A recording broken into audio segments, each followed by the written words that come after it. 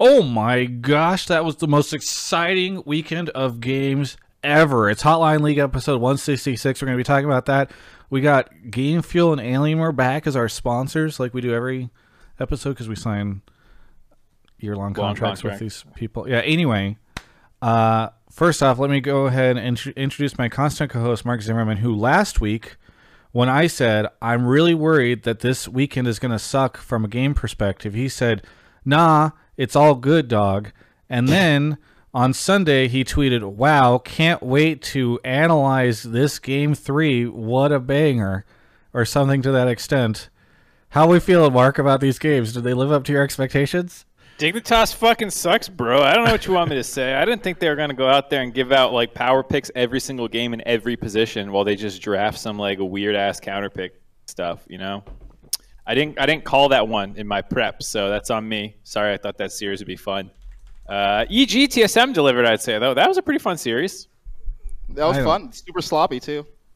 I mean, it was okay, I guess. It just kind of, like, in my mind, it was like, okay, well, we know TSM's the better team. They went out, they won 3 games, but EG did the normal thing where they, like, randomly pop off and have a great game, and then here we were. It just, I think didn't you predict 3-1 and it went 3-1? Like it just Travis's only ability to appreciate a series is if it's an upset or like it doesn't need to be an upset. That's what I was gonna say. Hold on, if we had those exact same games, because EG was up in the last 2 games, if those exact games, but definitely doesn't get hooked, and then EG doesn't get outplayed randomly in that last game, how would you feel about the series then? So I guess theoretically it goes to 5 games, right? I mean, they would have just won 3-1. I mean, I think if EG had like suddenly upset TSM, that would feel crazy. No one expected that other than Dash on This or That. He was like the one person I watched This or That, and he's like, I think this is heavily favored for EG, and I was like, who is this? Well, I'm glad you just outed yourself as not watching the countdown because I'm pretty sure 2 people on countdown predicted EG. Really? Exactly. Yeah. Who? Me being one of them. And then no, it was you and Raz, right? Who predicted EG? No, me and High. Okay. Raz predicted a TSM, I predicted TSM, and so did Alorum. But like, there was at least people going back. My point was less about like the outcome and more like, dude, the game itself was fun to watch. All right, like the teams were doing shit. You were screaming at your TV like, God damn it, definitely. It was a fun series. Like to you, curmudgeon-y old man who doesn't appreciate gameplay. It was a boring series because TSM won 3-1 as predicted. But I'm okay with teams winning when you expect them to. I was less enthused by the EG TSM game, and then that Dig 100T situation was like not very sad. It was very sad. I had a Game Fuel tweet that we had planned together because I'm hopefully Game Fuel people aren't watching this. I'm going to out the script, but they gave us like They gave a bunch of influencers. They're like, hey, we want to do this like fun thing where it's like ordering Game Fuel for delivery from the Game Fuel website is like, and I was like, how can I make this about the import rule? Because we started talking about it several weeks ago. So I joked about it, seeing an NA team do so well. I was like, we got to get this tweet out stat because this tweet is going to look like sour milk by the time that we get there. Also, by the way, let's introduce Primal because we've already dived into the amazing games. Primal, how's it going? Welcome back to the show. It's going good. This weekend I learned that if you ever not even say something negative about TSM, if you say they're not going to win, you'll get toxic DMs. So that was Did you see the Reddit thread? I didn't see the Reddit thread. So there was a game one Reddit thread that they did because they were making Reddit threads after every single one, and people were like, "Get Primal and Raz off the desk." Oh wow, TSM had one bad series, and now we're gonna pretend that they're all shit. Blah blah. You angered some fans. I will say not Raz. Raz was pro TSM. Wait, just to be clear. All right, I need to make a fucking point. I don't know what it is with like people in this community and like not being able to separate opinions from feelings. But like, if I predict I think EG is gonna beat TSM, it doesn't mean I hate TSM. Like. People will like actually take like almost as if I hurt them, like I physically like insulted their family or like slept with their wife because I'm like, I think EG's favored in this matchup. And my job is to entertain, right? Like, I'm kind of like, so it was a little bit of a hot take. I knew it. I said, I'm calling an upset. I knew it wasn't like necessarily the likely thing, but damn, people get so upset about this shit, man. Kelsey Moser in the chat says, Primal just met his first TSM fan. It's normal. Yeah.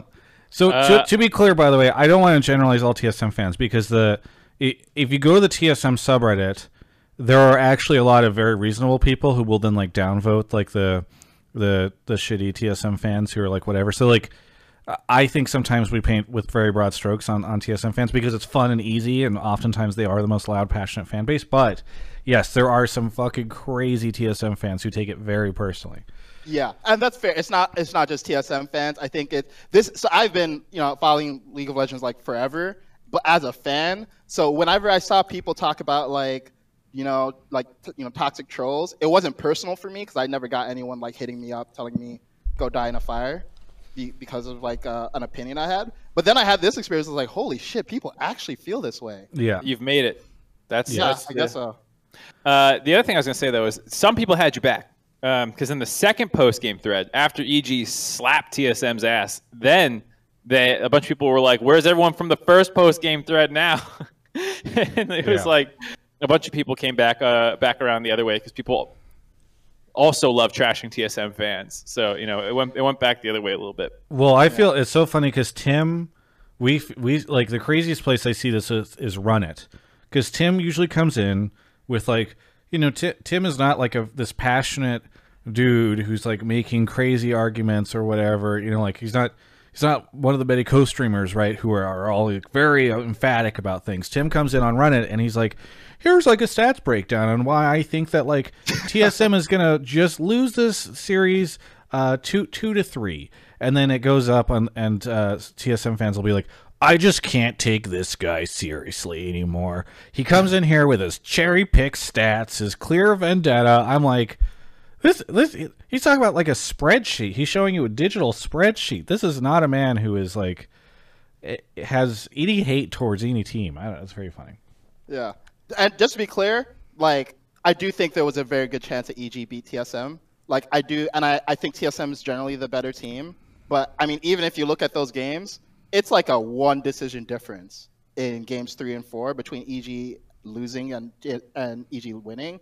That said, like where I was wrong is that I underrated the players on TSM and I overrated the players on EG, because those clutch moments with that one hook difference, like that's a difference in player caliber, right? So that does matter. It's not like, oh, we just flipped the coin and EG happens to lose today. It's like, no, TSM's players are better and more consistent. That's what happens in close series where I do think stylistically they're outmatched, but they just don't have the firepower. So I was wrong. That's okay. I think for me, the reason I predicted EG was just like I'd seen too much, like you said, inconsistency being their weakness. Like, so you said you predicted EG? Mark? No, I predicted TSM 3-1. Okay, just a second ago you said the reason I predicted EG. I was just clarifying. I said I didn't predict EG. Okay, sorry, misheard. I will bite your head off, dude. I'm feeling it. There's a lot of tension and hostility on tonight's Hotline League. That's because you come in here and you're like, the games were boring. And I'm like, you're boring.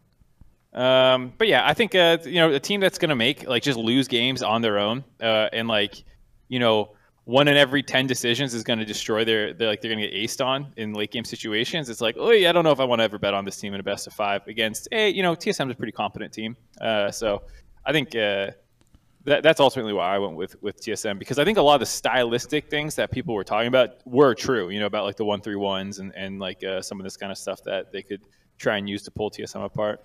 By the way, I was not the only one who misheard you, Mark, because Twitch chat universally heard you say... Dude, I knew I fucked up, but I tried to bulldoze over that. If I ever get called out by like people that I respect, I'll back down immediately. Travis calls me out. No, you're wrong, Travis. What? I did not say that. My God. Wow. Damn, wow. Even when I was right, you have to turn it into a dig on me. Jesus. Okay. Anyway, whatever. So... let's talk a little bit about tonight's show. Mark Z and I, let's put it this way. Here's the best way to describe it. I have not been able to give out a game feel victory call of the night for the past 3 episodes, which is not meant as a slam against all our previous callers, but I think we have had some like pretty neutral takes. And so we're gonna go back to what we used to do, which is like we're gonna throw some topics out there that I think would be interesting to talk about tonight. That maybe we're looking for some stuff. People can obviously put whatever they want in the take chat, but we're gonna try to give you guys a little bit of some pro tips on how to get on. So, one, talk about we'd love to talk about 100T TSM coming up this week and C9 TL. I think that's going to be an amazing weekend compared to the last weekend we just had. Maybe some conversations about how results worked out for this split, because obviously now we have basically everything people would have predicted for the top 4. I don't know. I think there's a lot of conversations to be had about. Maybe this is kind of weird, but like we don't necessarily need to. But there's a lot of import players in the top 4 teams, so that's kind of an interesting thing. I don't know, Marcus, what have you been?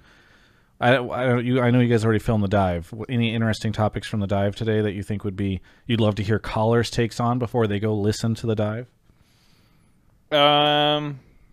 Not particularly. I mean, we talked a little bit about coaching staff of the split on the dive, and kind of went back and forth a little bit about like the merit of it, given that it's probably the award that we have the least basis for anything we say about it. Given how coaching staffs are more in the background. I'm so happy you brought this up. Dig got fucking robbed on that. I can't believe it went to C9. I mean, I can kind of believe it went to C9, but like, I voted Dig. You guys don't need to disclose your votes because I guess Riot doesn't do it for the coaching thing. But I was really surprised that Dig did not get it. I gave it Dig. I'll tell you that. I went Dig, TSM, C9. I think were my 3. Primal's wincing like he did not say Dig. I did not say Dig. Oh no! Get off the show. I know. Like first a TSM thing, and then the Dig hate. This guy just hates every fucking team. Okay, so here's a thing. This is why I've just been bearish on Dig the whole split. I think they've beaten teams like in general. I think they've overperformed. I thought they had a great split. I had them like probably like 7th or 8th position. I forget where I power ranked them. Was totally wrong. They look great, but I think against top teams, they were consistently not doing super hot. Now, with TSM being a notable exception, I think they were 2-0 versus TSM. They were 0-2 versus TL. They were 0-2 versus C9. And me personally, and you can see this even in how I rank for All-Pro, I really value performance against top teams. So in terms of like, did this team overperform? Absolutely. Does this team have great players? Absolutely. But do I think this team has the best coaching staff in North America? I don't. So I think that's a valid argument. I actually do really appreciate they weren't able to take these games off these bigger teams. But I'm trying to remember what was this is not some coy thing. I actually can't find it on the website.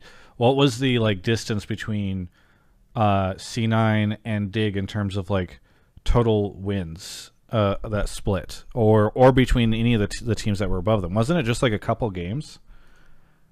I'm looking real quick. They had 11. C9 had 13, so 2 games. So that is for me one of the biggest arguments for like not just okay.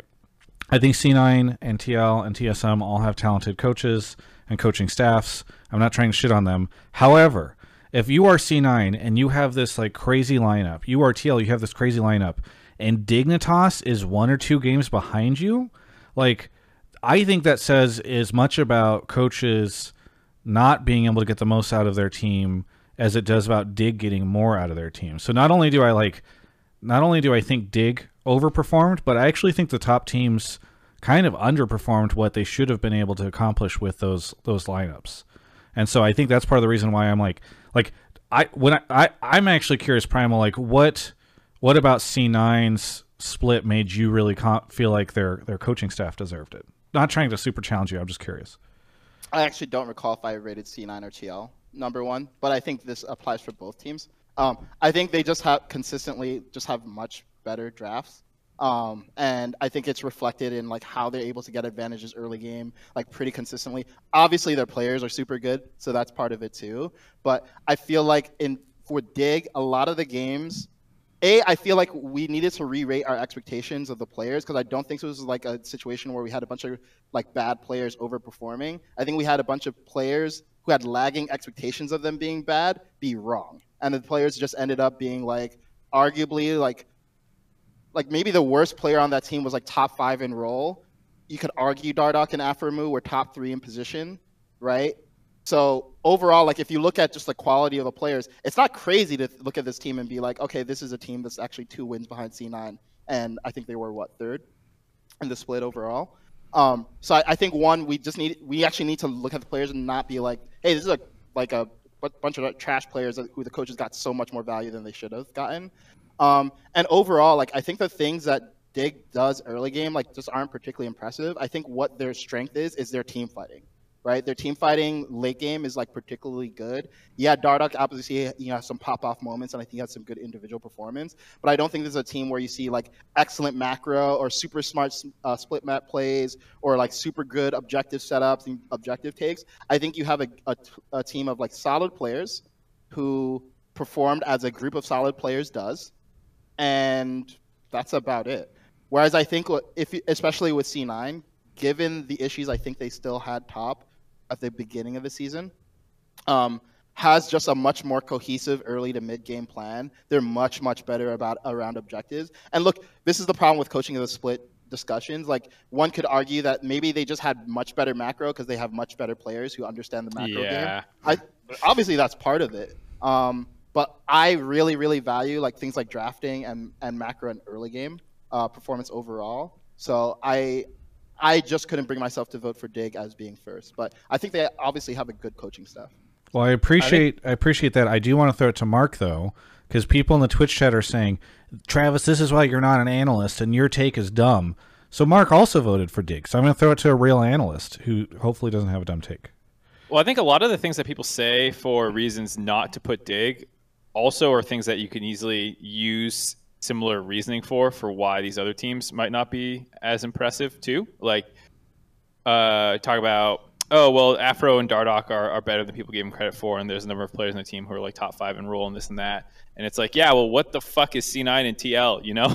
Like literally 1-2 across the board, nearly every position, aside for Tactical who underperformed, and Fudge who was, ranking up over the course of the season, but still way more tools, people who have been to multiple international competitions, have made world semifinals, world finals, MSI winners on some of these teams, world finalists on some of these teams. And I think, when you talk about like, well, how much is the coaching staff teaching these guys macro, and how much of this is, fucking Perks has been slamming international competition for 2 years now, like, no offense to Reignover, because I voted also for them on my ballot. I don't think they're bad or any of those guys. And it's like, if we start talking about macro and giving that to the coaches, it's like, well, it's like, well, I don't know if I can 100% get behind that, because the players are all ultimately the ones like in the game doing these kinds of things. And we don't know what's going on behind the scenes. Maybe it's bad coaching and stuff like that. One thing I can agree with that Primal said was like, do you think that like Dignitas really has the smartest coaches in the entire league? If you ask the question like that, I think it's a lot harder for me. And no offense again to the Dignitas guys, because I voted them number one. And I don't know if I could say that. A lot of people do, like Kelsey in chat saying, oh, abstain from voting. I mean, like, some people do that. To me, it's not an award to say who I think the best coach in the split in the actual LCS is, in like a who's the smartest kind of thing, because we'll never get a good answer for that as people on the outside, because you'd have to sit in like each team's rooms as they actually do prep and work with their players and stuff like that. Coaching, like how smart you are also isn't like the end all be all. A ton of it is how you manage personalities, how you actually implement your processes for how to improve and keep structure. And Dignitas has Dardoch on the team, everybody.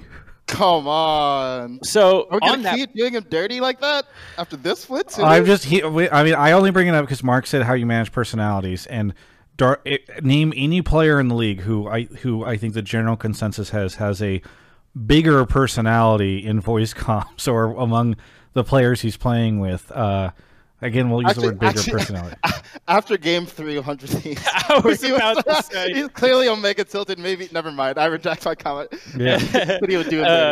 Yeah. Anyways, my final point with this is just like, for me, a lot of these things, when you really start getting the nitty gritty, kind of breaks down. And that's why I don't even. I mostly go with probably this is the closest thing you'll ever see me thought process Travis to is like looking at the team's expected performance level, seeing what they got out of them.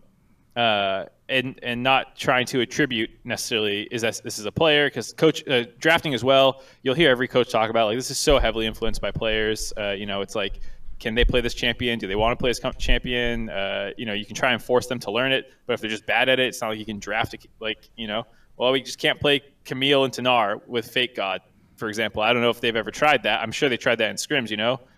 Maybe they couldn't make that work. Maybe Saligo couldn't, or like the Dardoch didn't camp topside enough, to make it work. Who knows why they're more limited in draft? I doubt it's because like they just didn't understand that this champ was actually a counter to this one. Like those kinds of things are usually what's really happening in draft versus like, shit, I just didn't even think of that champion, which does admittedly happen sometimes. But here's the thing, Mark. This is my question, and for the record, I actually just don't really love voting for coaching staff of the split. Yeah, it's the least important to me by a mile.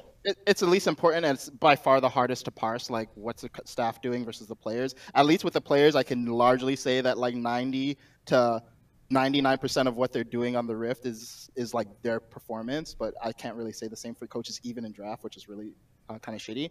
But if we look at Dignitas, right, they ended officially 5th. One could argue that they were tied with 100 Thieves, so you could say 4th, 5th. I think maybe they lost a tiebreaker. I'm not super sure. But do you not feel like, given the performance of the players right now, you wouldn't expect them to be a 5th place team? Do you think the disparity between the quality of their players and their placement is that big? I mean, I don't think that. I think that there's an argument that this team played well because of the fact that they had good coaching, right? Like, I would attribute people ranked this team low because people don't think those players are good. And so but that's people were wrong. Well, right? I would argue good. I think the players are better than they gave them credit for, but I don't think that this team skill-wise is substantially better than EG, FlyQuest, or Immortals, who they heavily outperformed. I think you can give the players credit for playing a great split, but I mean, like, I don't think when you start comparing Palafox, Fake God, Palafox, Saligo, and Insanity, I think Saligo had, you could argue, the best split, but I don't think he's like an insanely better player. I think that this team worked very well together, and how they meshed together and how they found a play style, and they deserve all the credit in the world for that. But I don't think that they just skill gapped the 3 teams that I just listed that they outplaced. Like, really, EG has less talent on that roster than Dignitas? No That's fucking fair. Way. So, like, why'd they outplace them? And I would say, I'm not saying it's 100% because of the coaches, but I'm going to give the coaches credit on the coaching award voting. Not like I'm going to go out and praise Dig's coaching staff as the sole reason they're 5th. Yeah. That's a good argument, actually, on comparing EG's talent to Dignitas. I mean, I'll note that it's a 5th or 6th place difference, but I do think one would argue that EG has a more talented team and got worse results. Well, I think it's clear that all 3 of us made some really great arguments on this. So we're going to we could open it up to calls. I'm sure some people would like to call in and have their own takes on Coach of the Split. So I'm glad you raised it, Mark, because I had planned on bringing this up. I forgot about it. Oh, by the way, we didn't do our normal jibber jabber on like what we've been doing this week, but one thing I want to mention is because we immediately got into it. I played Wild Rift and I like it. I mean, I don't tend to like mobile games too much, but I just want to throw it out there. Congratulations to the Wild Rift team. And the experience, by the way, for onboarding into the game and just using the client, it's so much better, or the app, it's so much better than PC League. So I just want to shout out the Wild Rift folks and congratulate them on that. Have you had a chance either of you had a chance to play it yet? I have not. It's worth it. I mean, I know we're all just like, we're not Zoomers, and so the idea of playing a mobile games feels weird, but I'd at least give it a try. Mark, I assume you haven't? No, and I'm never going to try it. Okay, well. I played, oh shit, what was that game? A mobile game that was on the phone. King of Glory? 2 years ago, 3 years ago. No, not the Chinese one. Yeah. Vainglory? Vainglory. Because you were casting Vainglory. Yeah, and that's about it. I'm probably never dipping my toes back in there. I mean, it feels really good to play. Like, I'm a Blitzcrank main, and so playing Blitzcrank on the phone, it's kind of fun. I will say the experience is probably, if you've never tried these, the experience is better than you would go in with your own like PC gamer biases. When I played Vainglory, for example, and assuming the controls of Wild Rift or anything as good as, similar to that, it felt pretty good, honestly. You could animation cancel when I was like tapping well, and like, you could actually kite and do things, and it felt pretty good. Did Wild Rift have did Vainglory have like basically 2 joysticks? Because that's kind of what you're doing with this game, is that you've kind of got 2 joysticks, and that's how you're... No, you had one in like an action bar, and some of the action bar would be targeted. So like you would tap and then tap again to shoot where you wanted. But it wasn't like a second joystick. I don't. Yeah, you should. I know you say you don't want to, but you should try it. Okay. Anybody else? Anything else that happened this week that we're forgetting? I feel like it's been mostly a quiet week, and then we had those like just atrocious series those past weeks. So do you want to cancel the show, Travis? Do you think it was that bad? Should we just call it? No. This is the you cash sound really cow negative on it. I don't know. I don't want to keep you here if you don't want to be here. This is the cash cow of Travis Gafford Industries. We have to brute force these babies out, okay? And plus we've got Primal, who literally has a gruesome image. Jesus Christ. Yeah, dude. You gotta C-section this shit out of here. Oh Jesus. Okay. Well, Primal is literally an award-winning producer. Is that what your title would be for? Is that what you're listed as on the whatever? We're gonna go with award-winning producer. This show's gonna be great because we've got literally. Anyway, so let's go ahead and take some calls. Mark, you want to explain how it works? Yeah. So if you've never seen the show before, this is a live call-in show, so you can go in and give your takes to us on the Discord that we use. Go ahead and pasting that in Twitch chat right now. Go ahead and join that Discord. Once you get there, join one of the voice call channels, Pleb Calls 2, or Sub Calls if you're able to get in there. And then in the Pleb Topics Tech channel up above, go ahead and post your takes, what it is that you want to talk about. As Travis said, this week, probably looking for some takes around the series that just happened and the series coming up. I don't think there is that much other news, though. I'm always willing to... the coaching stuff. The coaching stuff.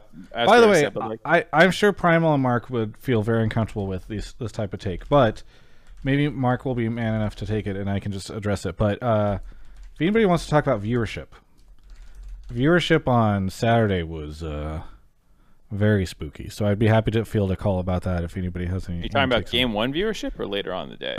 Yeah, I mean, I get that there was an LEC match happening, but my God, there was what was it? It was like 35K viewers, and then I think Peter had like 15K viewers by the end of Game 1 on that first day. Like, it's a TSM match, and we're just sitting there, like, I don't know. I'm totally. I mean, I don't mind taking these topics on the point. Either. Just to be clear, I'm totally fine to talk about this. So let's talk about it. Yeah. If I can find a caller with a take or something, but otherwise, one thing I'll say about the whole Peter versus the LCS's viewership is like Peter and all streamers have a portion of a fan base that will watch them do whatever.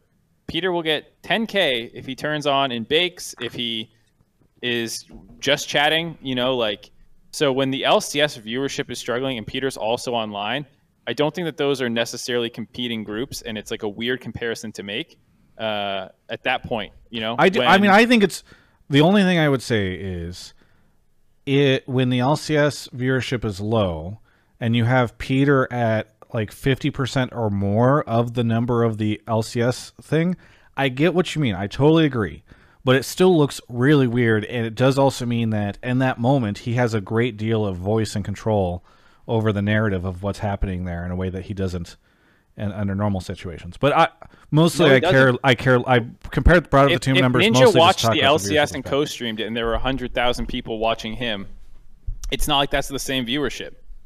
Wait, are we talking about two different things though? So Travis, what's the concern? Is it the number of co-streamers of LCS relative to? The number my biggest concern to mainstream, or is it LCS versus LEC? No. My biggest concern is not LCS versus LEC. It's not even the co-streamer stuff. It's like we have a TSM match in playoffs, and we're getting like 45K or 50K viewers. That's the part that I think is if you are concerned about anything, the part to be concerned about. The double lift thing is literally in one ear out the other because I just mentioned it as a way of adding cumulative viewership together. Because Dom and LS were co-viewing LEC.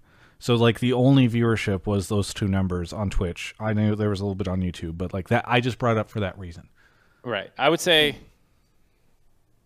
yeah, whatever.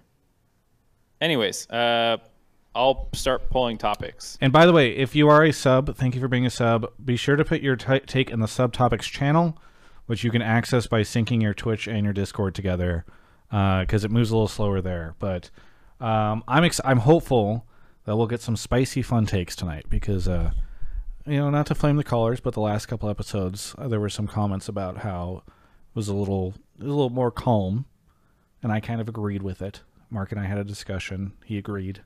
It was just sort of, I looked at some of the takes. We're looking for some fun stuff. Primal, what did you get up to this weekend? I mean, besides obviously work, but what have you been up to this past week? What did I do this past week?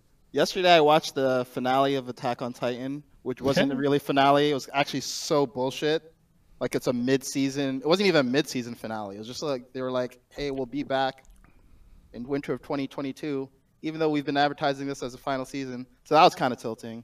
I did not know that, and I'm so glad I was going to binge it whenever it was done. So now that I know that, I'm going to stay 10 feet away. It's definitely not done. So I feel like I've been misled the entire season, even though I was like, there's no way they're going to finish this whole thing in 16 episodes. What else? I went to the beach. Oh, that's cool.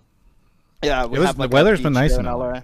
Yeah, it's been dope. And there's this beach where you can make fires. And I think because of COVID, to try to disincentivize people from making fires, they took away like these fire pits that you would make the fire in.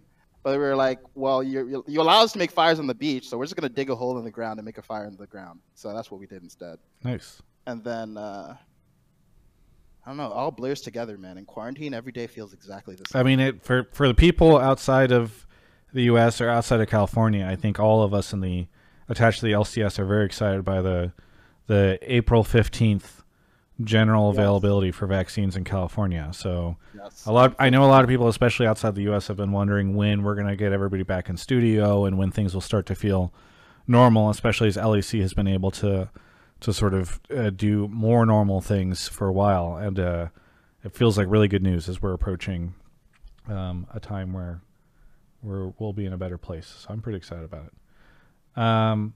Mark, I don't know if you're still reading over some takes or whatever, but yeah, I got the first one we can go with. Okay, we can keep taking takes, folks. There's only 2 people in the waiting room, so if Mark hasn't pulled yours yet, maybe think of another one, or some other folks can maybe put some stuff in there. But again, make sure that you join the Discord, drop stuff in the pleb and subtopics channels, and that's how it goes. Gaming for the Weekend is calling in. Where are you calling from? Hello, I am calling from Sydney, Australia. Australia. We get so many Aussie callers, and I'm sure it's just good timing there because I think it's in afternoon for you. Yeah, it's lunchtime. Taking a break from work to call in.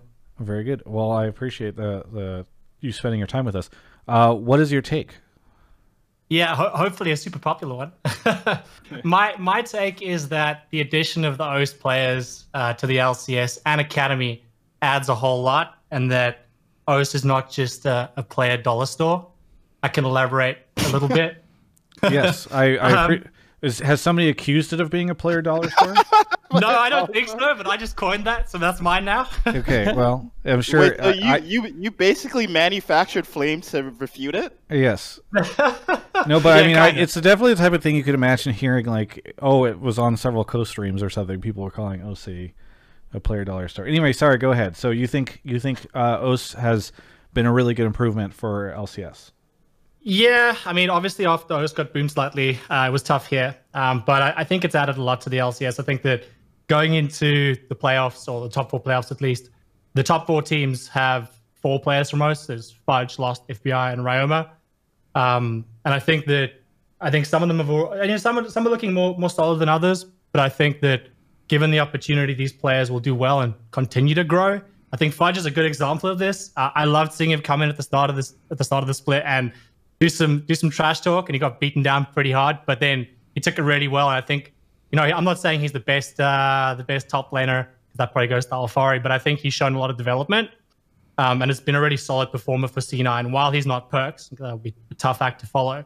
I think he's been pretty reliable. And I think, especially during his recent games, has shown a lot of really good form.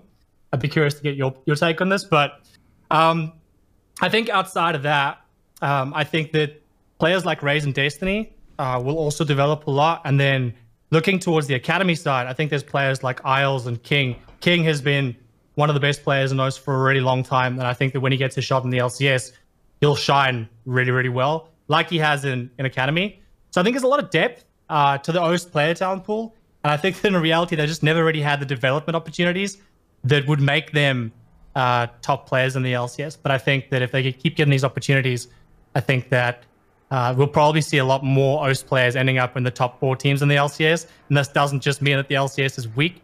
I think it just means that the whole region will be stronger. Well, one quick question on that before I throw it over to Mark and Primal. Yeah.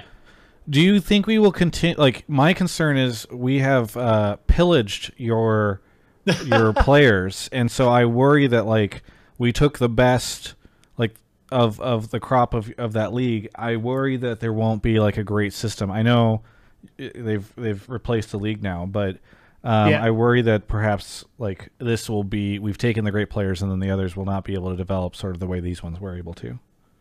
Yeah, look, it's definitely true that the LCS has pillaged and pilfered up all the best players in the region.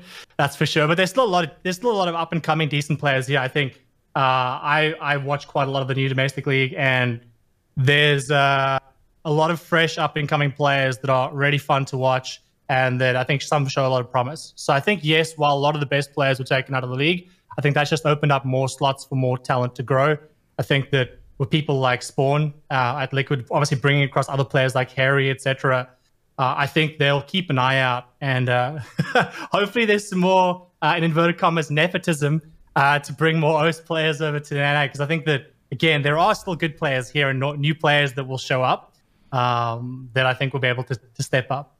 Well, I appreciate the call out on how many OS players did make it into the top 4, because I think it's really notable. Okay, so Mark or Primal, I don't know which one of you wants to jump in here first, but I'll jump in. Yeah, go for it.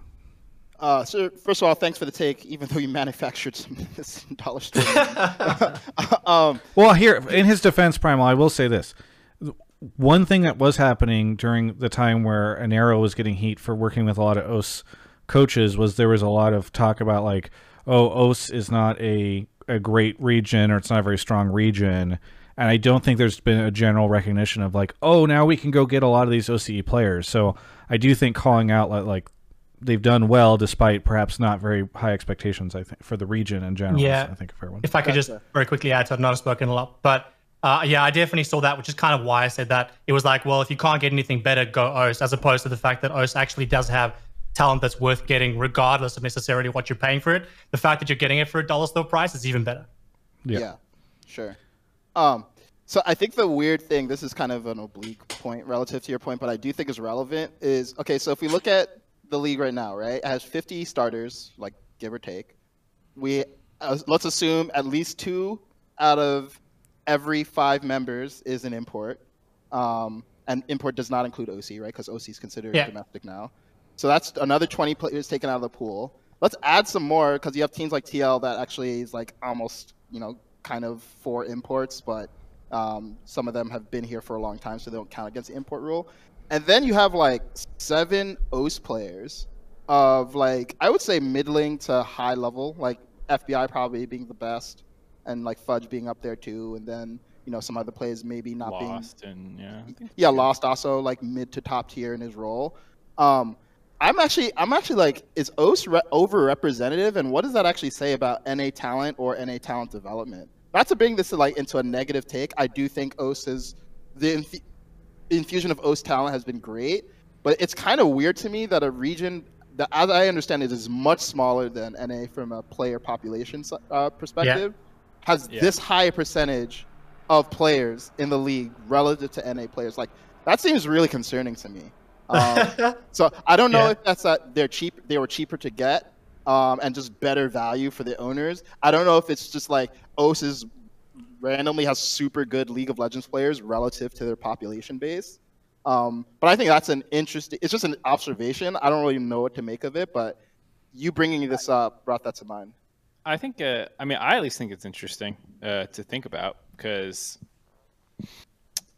I think the OS import talent injection that kind of happened has been good for North America as a whole, in just terms of like, hey, more talent coming over, which I think is good. And for the most part, I'm pretty happy with all of them. I mean, even Ryoma, which people flame for getting put in, which I understood more so when he was counted as an import player. You could say like that's a waste of an import slot, arguably, if he's not up to the talent that, you know, is considered top tier from other regions, major regions, I should say. But now that he doesn't count as an import slot, you know, like he's actually not like, I don't think crazy worse or anything compared to a lot of the mid to low NA mids, you know, like the people I was listening before, Sligo, Demonte, Insanity, Palafox, some of those guys that he's competing, you know, arguably competing for his slot against, you know, like I don't even Ryoma's probably the worst OS player you could say in the LCS right now. Maybe, I mean, you can get into like Raze or Destiny or some of this kind of stuff, but they're at least, to me, look pretty competitive with native North American talent in a lot of ways. So it is interesting to your point, Kaizen, about, well, what does that say? That like we obviously just skimmed the top, like the best off, and I am worried about the entire OS ecosystem now that you just like take the top off. They no longer have a league that's running. You know, like this might have been a one-time purchase kind of thing to put it. You know, and the player population there was never great. I know people used to go transfer their accounts to OS to play solo queue there because it was so much easier. Like a D5 player could be challenger in OS, and they would, you know, get their challenger border and transfer back and stuff, you know? So, like... That's a good point, Mark, because that makes me think that there's all this NA talent on the back end that is actually better than some of the OS talent, for sure. Well, here... should be starting ahead of them. Right? Let's compare this, right? So, like, at the end of last year, there was obviously a pretty big movement. Both the community and the owners seem to want to expel a lot of the old names from the league. And then you also had some that like just retired, like Bjergsen and Double Edge. Then you had these, so now you have to get these, maybe you don't want an import. If you don't want an import, now your options are North American talent or OCE. What better demonstrated great players or allowed you to find the better players?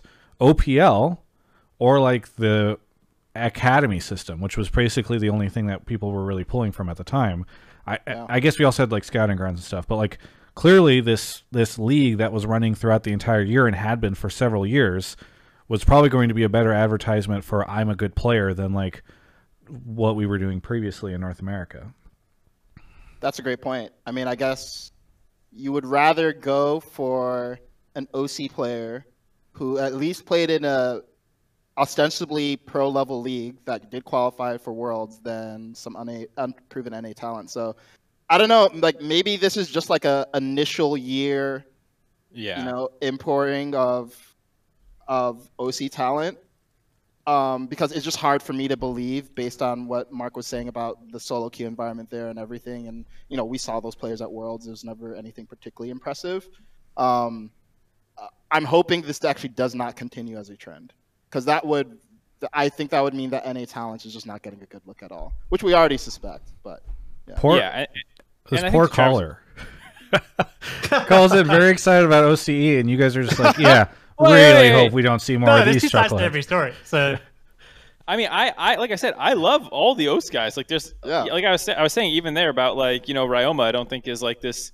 I mean, as much as the community makes him out to be, this just absolute trash can or anything. And so, like, I'm looking forward to, you know, if King ever gets a visa sorted out or whatever is holding him back, and if Raze can develop more here, because it did take multiple splits before maybe it's only one before FBI started looking good, but Lost was here for like 2 years before he really got his shot now. And he's doing pretty good with it. So, you know, I'm happy to see them. I'm happy for just generally more talent in our talent pool. But I do think it raises some interesting questions that we were kind of ruminating on, but I don't think we really have any answers to. I think it would be great if North America had some sort of tournament starting soon, or some sort of event. We have a caller about it. That we could help showcase NA talent, but I'm unaware of anything like that.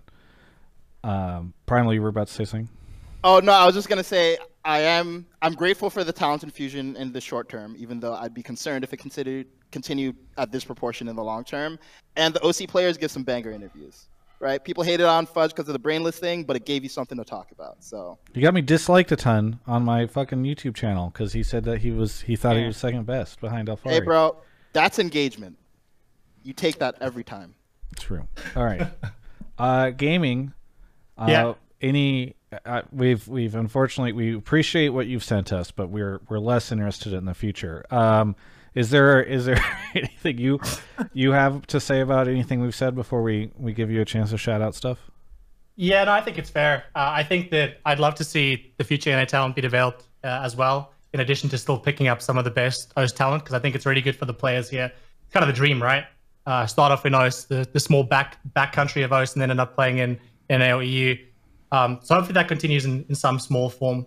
Outside of that, I think there are still decent players in OS, players like Pabu, who I think most people would know from some of his beating Faker and 1v1s and stuff. Players like him and Only, Shock, Violet. These guys in OS are still good. I think you'll probably see them in Academy or maybe even in the LCS in the not distant future. But that's about it. In terms of parting comments, shout out to Gamefeel and Alienware. Thank you. I appreciate that. You can even get Gamefeel in your country and you're shouting it out. I know, right? They should bring it to Australia. But I recently bought a 27-inch 240 hertz Alienware monitor, and it is straight fire. That was off the back of both you and Spawn saying good things about it. Fantastic. I'm glad to hear that. I really, really do appreciate it. I hope you, sounds like you do appreciate the monitor, so I'm glad to hear that. Thanks so much for the call. I've got one last shout out. Sure. And that is that despite the OPL departing, there is a new league in OS called the LCO, quite close to the LCS in name. We're going into playoffs this week, and I broadcast nice and in the US time zone. So come and watch the future of NA talent before you see them in the top 4 LCS team. Well, that's what I was referencing. I think it's great that there's a tournament starting this week, the LCO playoffs, that will allow us to see the future of LCS talent. I think it's great that there's something like that happen. Thanks so much. Twitch.tv/LCO. Thanks for shouting out. Have a good one. This guy's a fucking great caller. Amazing. Let's take a quick break, Mark, because we had such a big chat before that. We'll do this one call and then we'll take the break. So right now, as the caller just said, I want to shout out Alienware. I know I mentioned this last week, but just as a reminder, they now have Cherry MX keys. So some people I saw afterwards, they were like, what is that? So Cherry switches are basically the foundation for most, if not all. Admittedly, I'm not the guy that builds the mechanical keyboards. There are some people that are very enthusiastic about this, but basically these Cherry switches are the foundation for mechanical keyboards. And so whenever folks like to use mechanical keyboards for gaming, rather than like the membrane keyboard, that's what we're talking about. We're talking about these Cherry switches. It's about the way that the keyboard works. And you can now get those. Again, normally you can't do this, but this is, I believe, Cherry and Alienware are saying the first ever mechanical keyboard available on a notebook. So the M15, M17 you can get as an optional upgrade, which is really cool. So if you do like mechanical keyboards, I think that's a lot of people who do PC gaming, they really like it. They annoy their roommates or significant others or coworkers with these loud, clacky keyboards.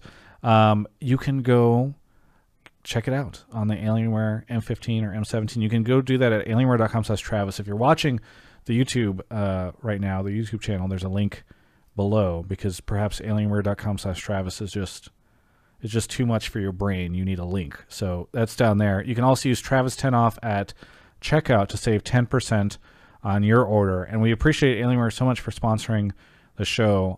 Fantastic partner. I actually just put in an order for some new Alienware stuff recently, so that should be showing up soon. Appreciate Alienware for their support of our show. All right, Mark, you want to go grab the next caller? Sure. Very good. Also some shout outs to the folks in chat. Let's see, where are we? Or who also subbed. Frat Chad. I believe I got Genghis Khan and Jawagar. Thank you for the 5 subs. Hopefully I'm saying that right. Jobadiah with the 1 gifted sub. A Gray TCG. Arbore, the remote player, and Rapapa Franku. We'll get to the rest in a second, because right now we got Silk on the show. Silk, where are you calling from? Calgary, Alberta, Canada. Alberta, Canada. Okay, we've had two, a North American caller, but two international callers from outside the U.S. so far. Silk, what do you want to talk about on the show? I wanted to talk about how I think TSM is a very clear cut below C9 TL, and I'm not even sure if they're top 4 quality. Okay, so you think there's a chance that they are worse than 100T? Yes. Oh, Okay, so no. Silk, I do want to warn Silk, you. take it back. Yeah, Take Primal. it back. They're gonna kill you, man. I won't. You've got anonymous. We're gonna hopefully you don't use this name anywhere else because, as Witness Primal protection said, this for is you. a Yeah. dangerous statement. Gotta put this guy in witness protection after this. All right, let's go. Okay, so why do you feel this way, Silk? Well, watching from like all the way back at lock-in, right through the regular split up to the whatever the hell it's called, the Mid-season showdown. I know it's Yeah. confusing. Yeah. There's been a consistent amount of games where TSM has just been like gifted free wins despite not including that like 2-week stretch where they looked incredibly clean, which if you take stock of the rest of the games that they've played since lock-in, looks more like a fluke than anything of the players like actual work. And I'm not trying to say that they're like bad players and the coaching staff is bad or anything, but it didn't seem like it was intentionally as clean, if that makes sense. Yeah, you're cutting out a little bit there, but I think we got the majority of it. You're saying just looking at their games, it doesn't feel like they play clean, other than there was about a 2-week stretch where it seemed like they really turned it on. Is there any reason why you think that means that they're worse than C9 or TL? Do you think those two teams are playing very clean games? I don't know if like on a consistent basis they're playing as clean, at least in best of ones, but like best of fives, especially in the mid-season showdown, it'll really. I mean, we already saw it with TL versus TSM in week 1, or I guess weekend 1 of the mid-season showdown, where in a best of 5, like it wasn't even close. I don't think, even in game 1, where like sure the goal deficit was 3K, but like they were heavily outdrafted, and TSM was kind of pulling off like these miracle plays to get back in the game. Other than, I mean, I guess game 3, it didn't really even close. They're consistently getting outdrafted. Their players don't really look like they have a sense of understanding mid-game macro all that well, more or less just that I think they're trying to pull in on like the LPL aggression narrative that's been around the past few years with the LPL doing really well at Worlds, and I don't think that bodes well for long-term success. Well, Mark is frowning right now. Just to clarify for people, I'm looking something up real quick. Just ignore me. Okay. Yeah. I mean, I think it's weird to say they're pulling in a narrative. I think some people have said Sword Art seems to bring some of the LPL style to the TSM roster, but I don't think people are saying like, I don't think there's a sense that TSM is like, aha, well, LPL plays aggressive, so we're gonna steal that shit. Maybe I'm wrong. Mark, do you need more time? Should I throw to Primal for opening us up? Primal, go first. Primal, what do you think of this take? Is TSM that far below C9 and TL, and possibly on the level or below 100T? So I don't think they're below 100T. I think they are, for me, pretty clearly the third best team. But I do think it's pretty clear that they're below C9 and TL. I think there's a few reasons why. Like, so if we look at the TL-TSM series, I think they have clear issues playing against teams that can execute 1-3-1 really effectively, right? Like, that series was all about the advantages that Alfari was getting and the pressure that he exerted on side lanes. And it feels like TSM, although I think they're really good at their style of sort of, playing around PoE, late game, atomic bomb, win condition. I think they struggle a little bit more when PoE is banned off control mages and he's playing stuff like Lucian, or they're forced into a Seraphine team comp and then they're playing Gragas and they don't have a way to answer side lane pressure. So I think what TSM has is they have less flexibility than both C9 and TL. And I think part of that is because they just don't have like C9 and TL are like they're not just stacked, they're stacked in like a historical sense. Like these are two of the most stacked teams ever to play on North American soil. So I don't think it's like a slight against TSM to say, hey, look, C9 and TL have incredible players in like 4 to 5 out of 4/5 out of 5 positions, depending on your opinions on some of the individuals, like, you know, if you think Tactical or Fudge, for example. And they're also like super flexible. Like we see Jensen, you know, playing stuff like Ari and Veigar, and he plays the control mages, and we know he can play assassins, push comes to shove. Perkz can play fucking everything. We don't really have that level of flexibility from PoE, although I think he's just as good, if not better, than those two on his subset of champions. So for me, it would be really hard, like just as a thought experiment, to see a scenario where TSM beats TL or C9 twice, or beats TL and then C9 or vice versa, and wins mid-season showdown rather. But it's weird because it's not like they're bad. They're definitely not a bad team. I think they're quite good. But I really think C9 and TL have them in terms of flexibility and player caliber pretty much across the board. So I think that's sort of the situation. But I don't know I don't think they're like significantly worse than, for instance, last year's TSM. Yeah, I mean, like, this is a weird call for me for a couple, like, well, for one major reason. I think like what you're saying is not that far off of what, in terms of like an end result, what a lot of people would say. I think I'm also with Primal. I don't think 100 Thieves is as good as TSM. I'm going to be predicting TSM to beat 100 Thieves, and I don't think I'm going to rethink that over the course of the week. But like, you know, the caller is still, you know, I think a lot of people consider C9 and TL in their own tier. And then it's these other two teams. So in that sense, the caller's kind of right. But I think a lot of the specific points he brought up, I don't really agree with. You know, about like, handing games away, and they're not really that clean, and like all those kinds of things. Like, yeah, they got a lot of Baron steals, but like that's more about other teams being even less clean. You know, like if you're stealing Baron against teams consistently, doesn't that speak worse also of the teams you're playing against? I'm not saying that that's necessarily a giant point in their favor, but when you're talking about like the rest of the league, you know, they're better than the other teams.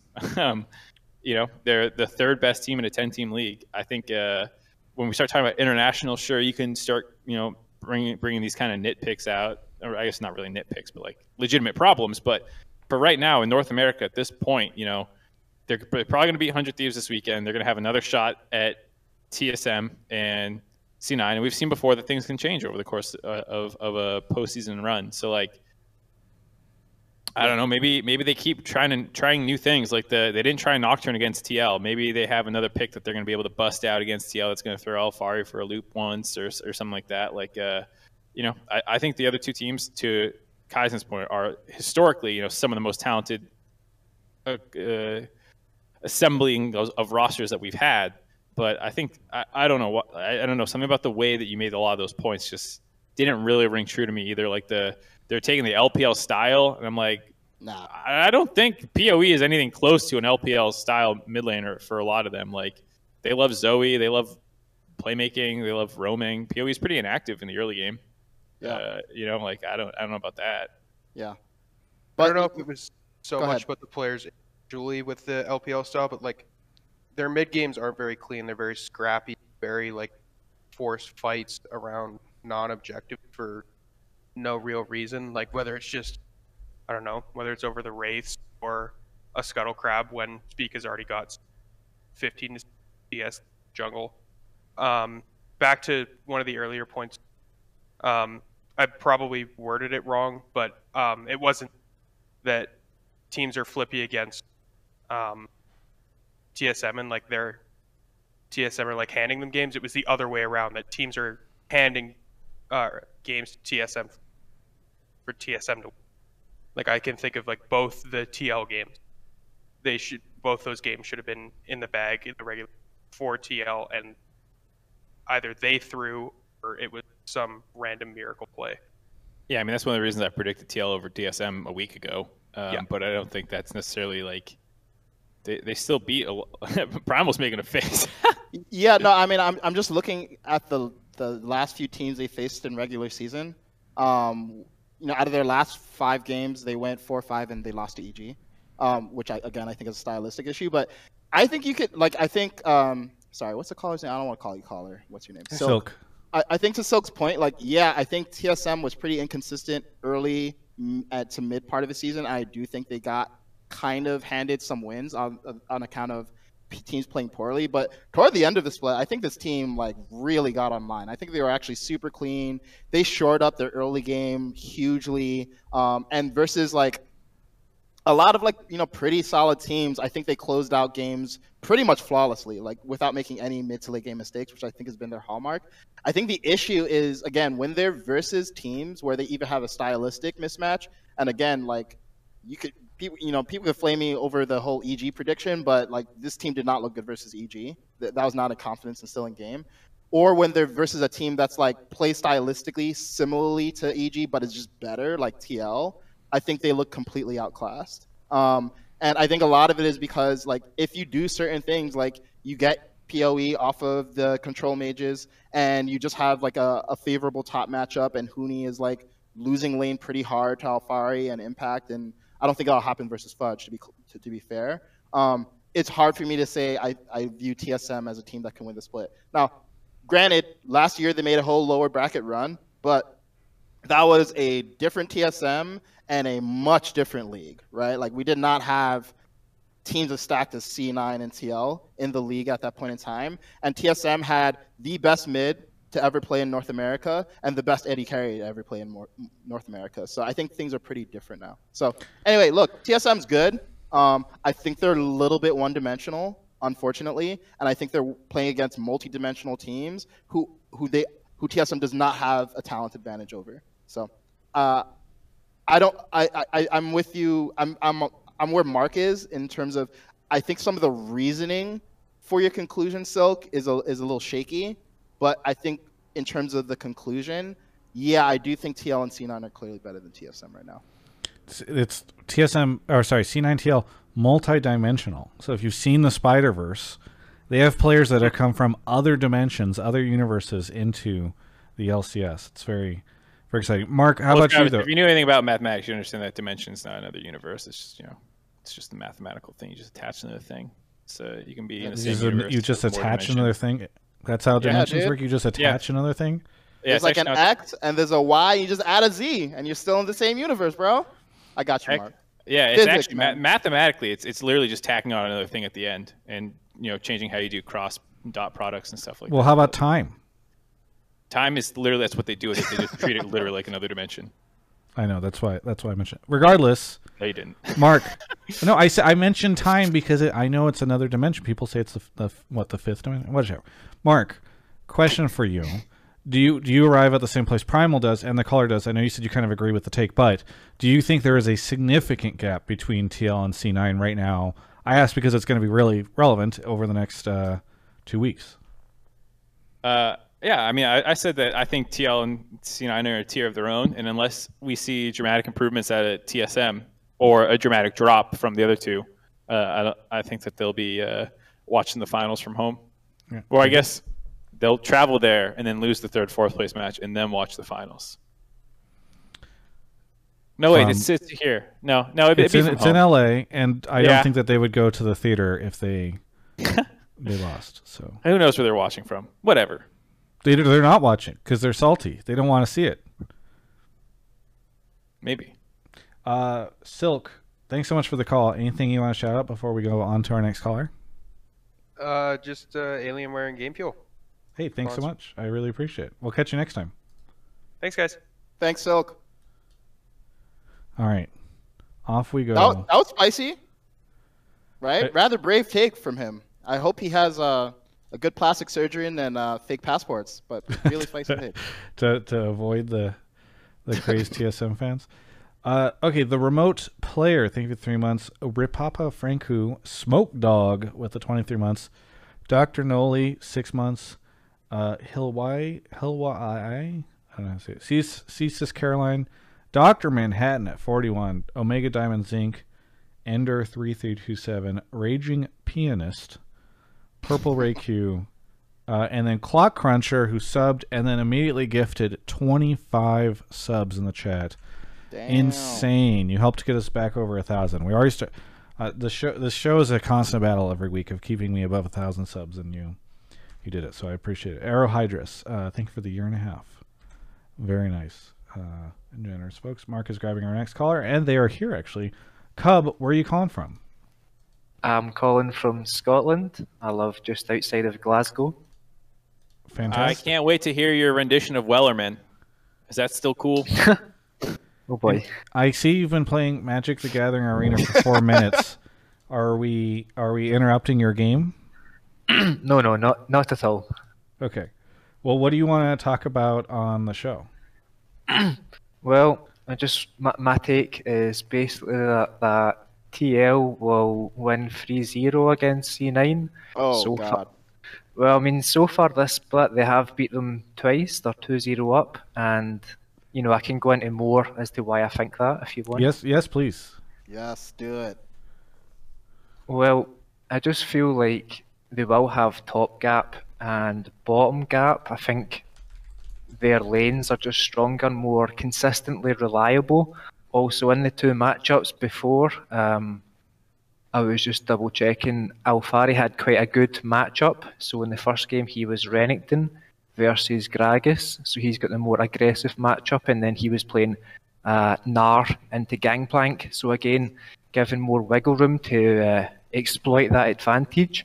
I don't think that Cloud9 will be able to utilise their win condition, which is like perks in the jungle. I just feel like Jensen's played quite well and got a big champion pool, and he won't int and he'll still be impactful. So I just feel like Cloud9 are more reliable to be good, and also I feel Cloud9 are quite tilt prone, maybe like with Sven, and I do feel like Perks is quite capable of tilting.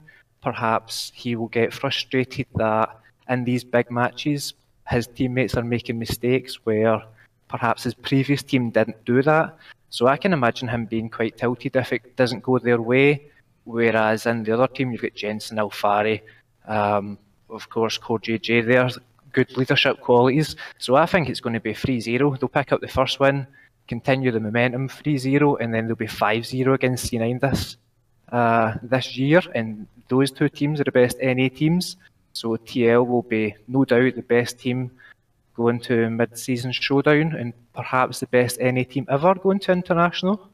Do they 3-0 C9 again in the finals? Well, I think TSM will beat 100 Thieves, and then I do think C9 will beat TSM, but who knows? Maybe TSM will show up good and C9 won't show up. Anything can happen on the day. But yeah, I do think TL will win again. So then TL would be. I gotta say, 8-0. They would. I mean, looks like it, perhaps, yeah. Yeah. I mean, they did lose. There was a 5-game series in lock-in. So they did go 3-2 there. I just gotta say, I have no idea if any point that the caller made was actually good or not. I was just too busy thinking that, like, man, this accent is so fucking great. I just want to hear. I'd love to hear. He could have been like saying Alfari's the worst top laner in the league, and just the way he says it, I'd be like, maybe he's kind of right about that. Dude, this guy could literally go on Double's co-stream, flame TSM, but in that accent, he'd be good, dude. Yeah. No, so He's true. got simped by the whole chat. Amazing. Yeah. I think the fact that the longer I speak in sentences, that the longer sentences I speak too fast online, so I do try and slow it down and pronounce my T's and things like that. But yeah, the more I speak, the harder it is.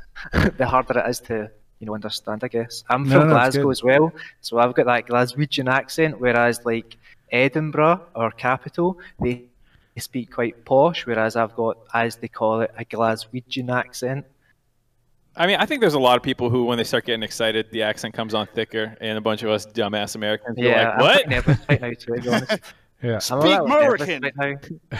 Like, I've been listening to the show for quite a long time, and like all of Travis's interviews, and like this is the first time I've called through. I've actually given a take once or twice, but then had to go to bed just because I'm so tired. But I got my take in quite early tonight and just hung about and played some Magic the Gathering. So yeah, good to I go really on the show. appreciate it. It's I know it's 4 a.m. there right now, so that's very nice of you too. To stay up so late. I'm going to bed straight after this. Yeah, let's not keep you up too much longer. Talk about your accent and everything. Let's actually talk about your take. So I think there has been a lot of talk about. Oh, go ahead. Sorry, I was just going to say about the take then. I think like, it's more capable or like more.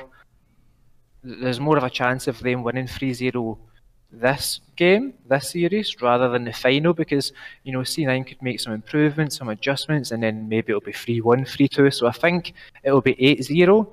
It's not guaranteed that it'll be 11-0, you know, by the end of it, but I think they'll go 8-0, and then maybe C9 will make some improvements and things, but we'll see by then.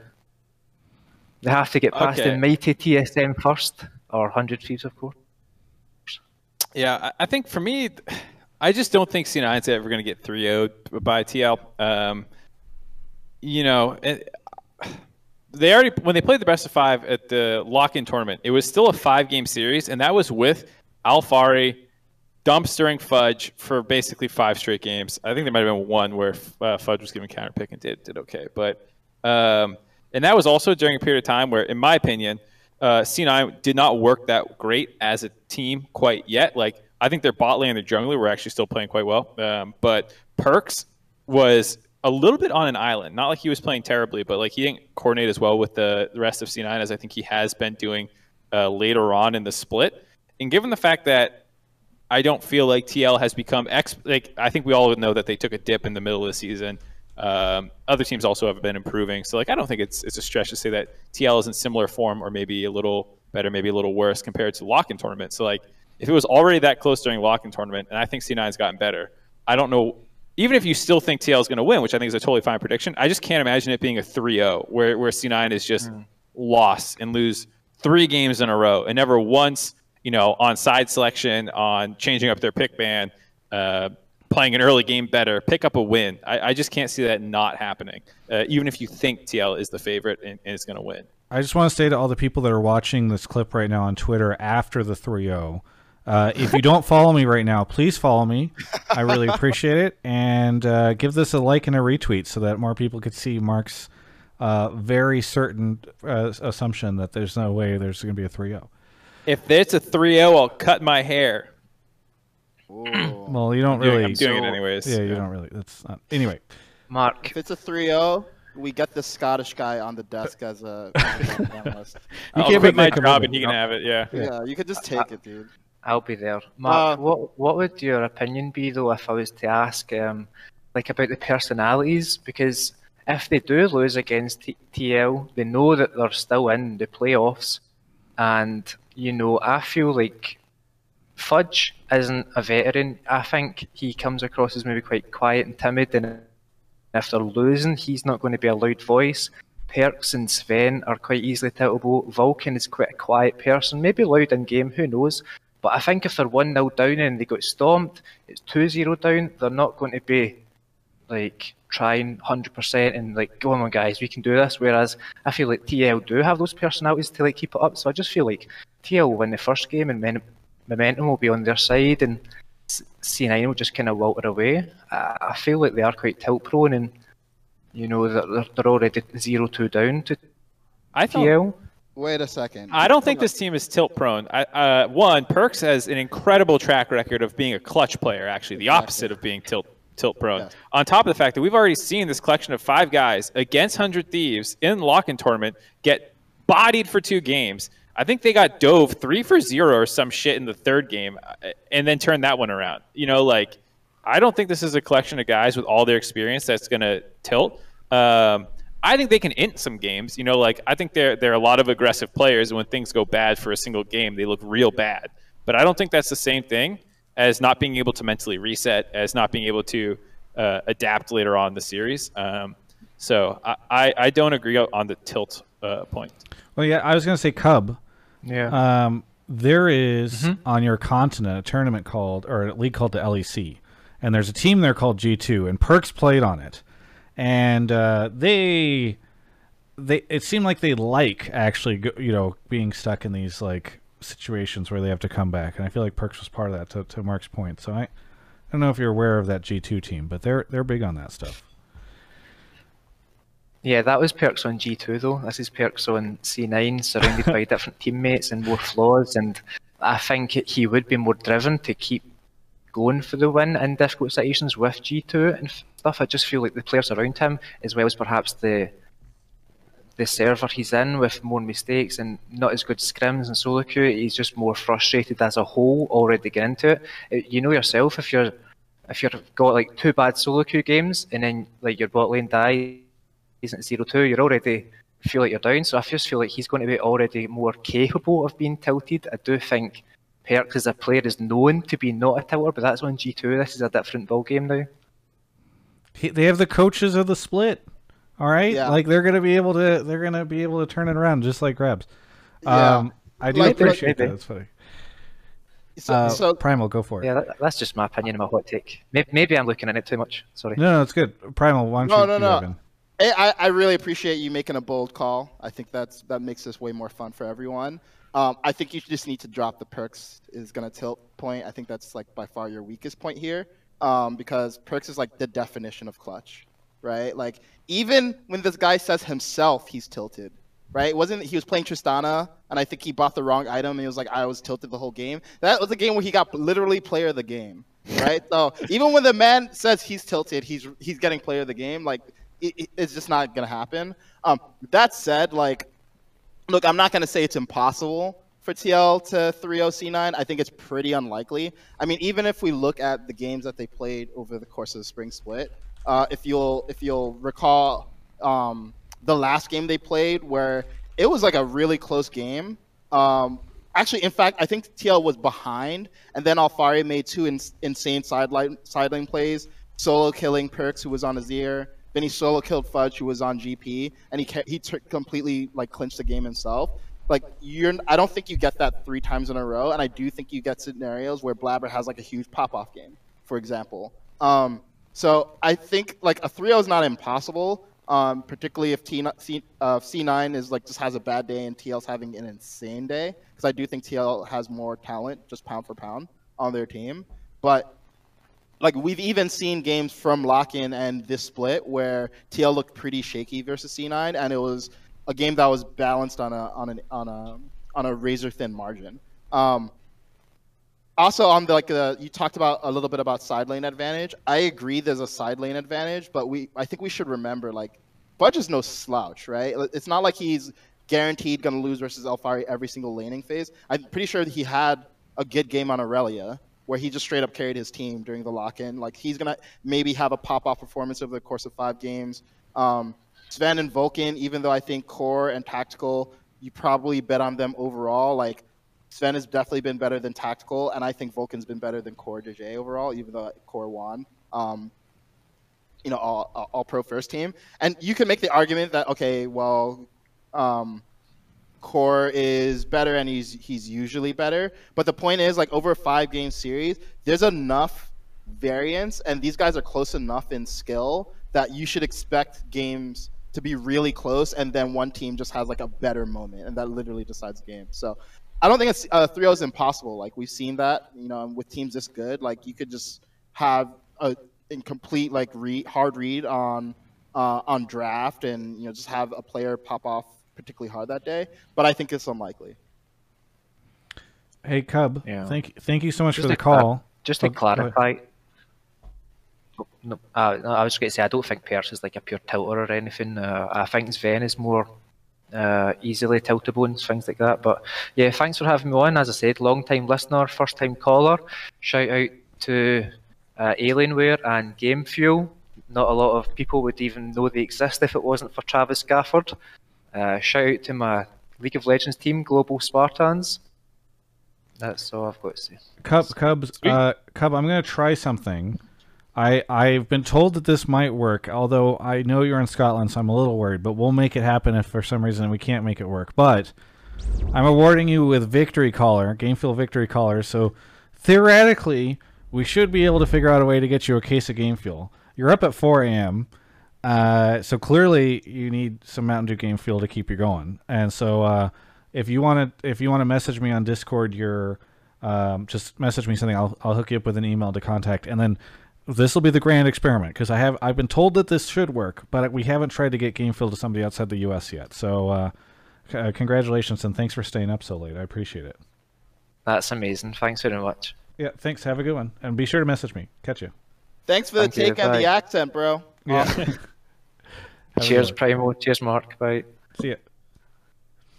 Cool. Okay, we'll do another call before we get to the game fuel ad. Okay, this will be fun. I'm very excited to see if this works. Shout out to Love and Flow, Aerohydrus, Manly Muppet, Clock Cruncher back with another 2 gifted subs to bring their total up to 50, and Vrondi13. Got a couple more people that I'll shout out in a second, but first we've got Blue Jay here. Have we had anyone from the U.S. call tonight so far, Mark? Import callers only. Import callers only. Import callers for an import league. Blue Jay, tell everybody where you're calling from. Yo, calling from Ontario, Canada. Oh Ontario, my God. Canada. Well, Blue Jay is a frequent caller of the show, Primal, so I already knew. That's why I brought this up. No, Canada's NA. That counts. It's true. Not an import, but also very funny. Either way, Blue Jay, what do you want to talk about on the show tonight? Yeah, so I just want to say that, first of all, I made this take before, Travis, before you suggested it, but the take is that we need to talk about how the LCS and LEC schedules overlap during playoffs. It's no secret that fans of one league also enjoy watching the other, and even a TSM series had small viewership because people were so invested in G2 Schalke. Something needs to change, and I don't want to have to choose between one or the other, to be quite honest. I really want to watch both.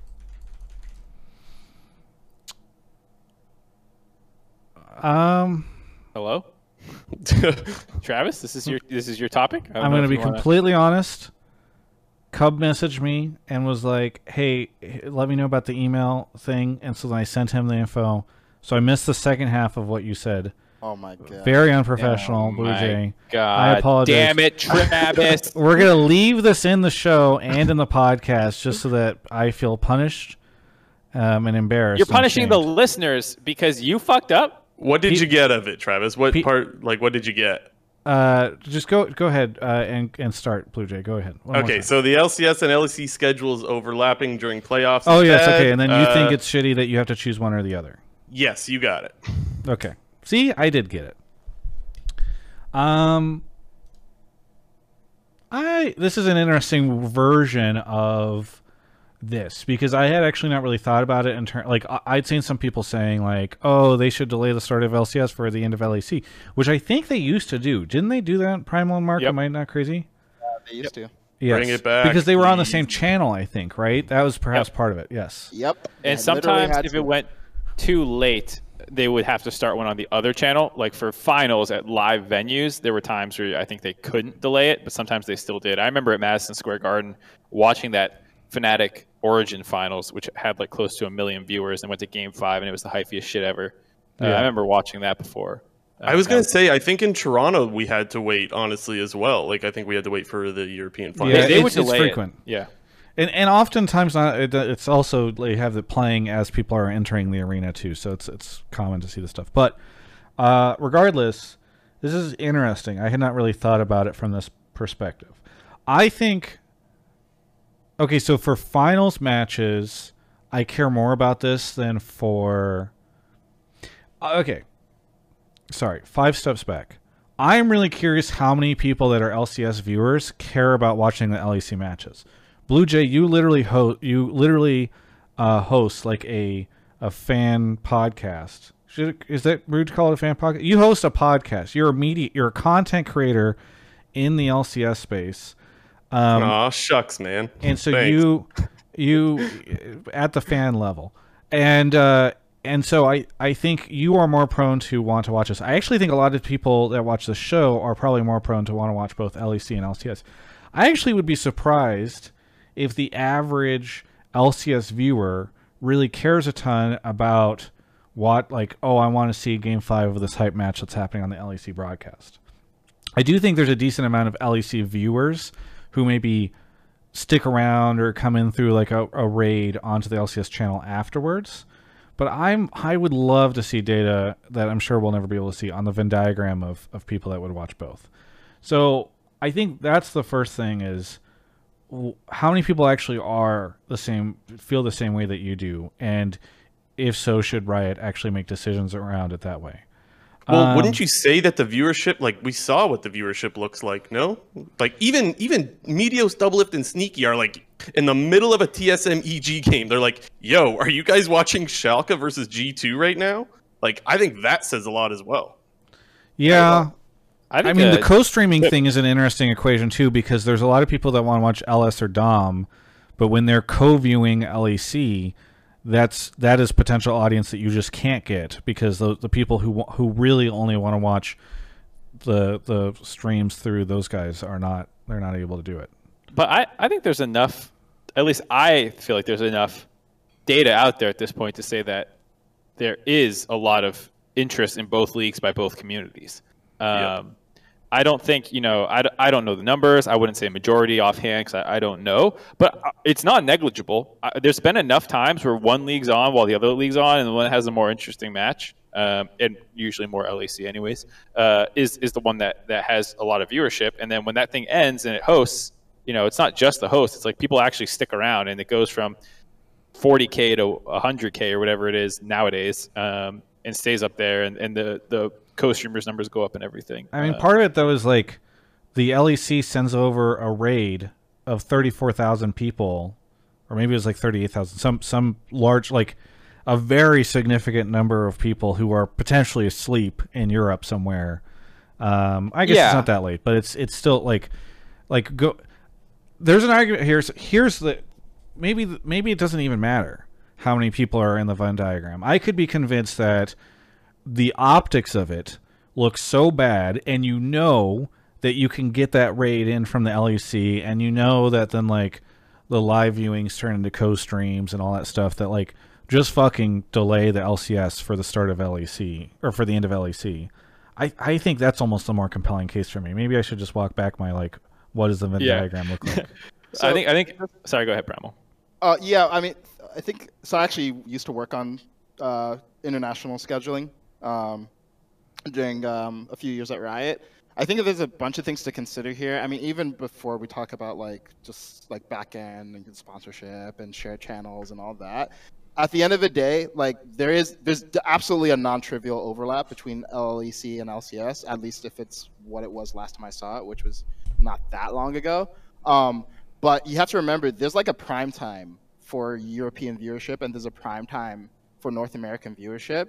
And I would suspect that if you were to delay LCS anymore, or if you were to start LEC any earlier, you would be sacrificing that prime time window. And although I don't know how it nets out in terms of NA viewership of LEC or vice versa, but I'm pretty confident that you would compromise domestic viewership of their domestic league, because it would just be a less convenient time. Like So- more people leave for the final match of the day than you don't have for the first match of the day if LEC is blocking it.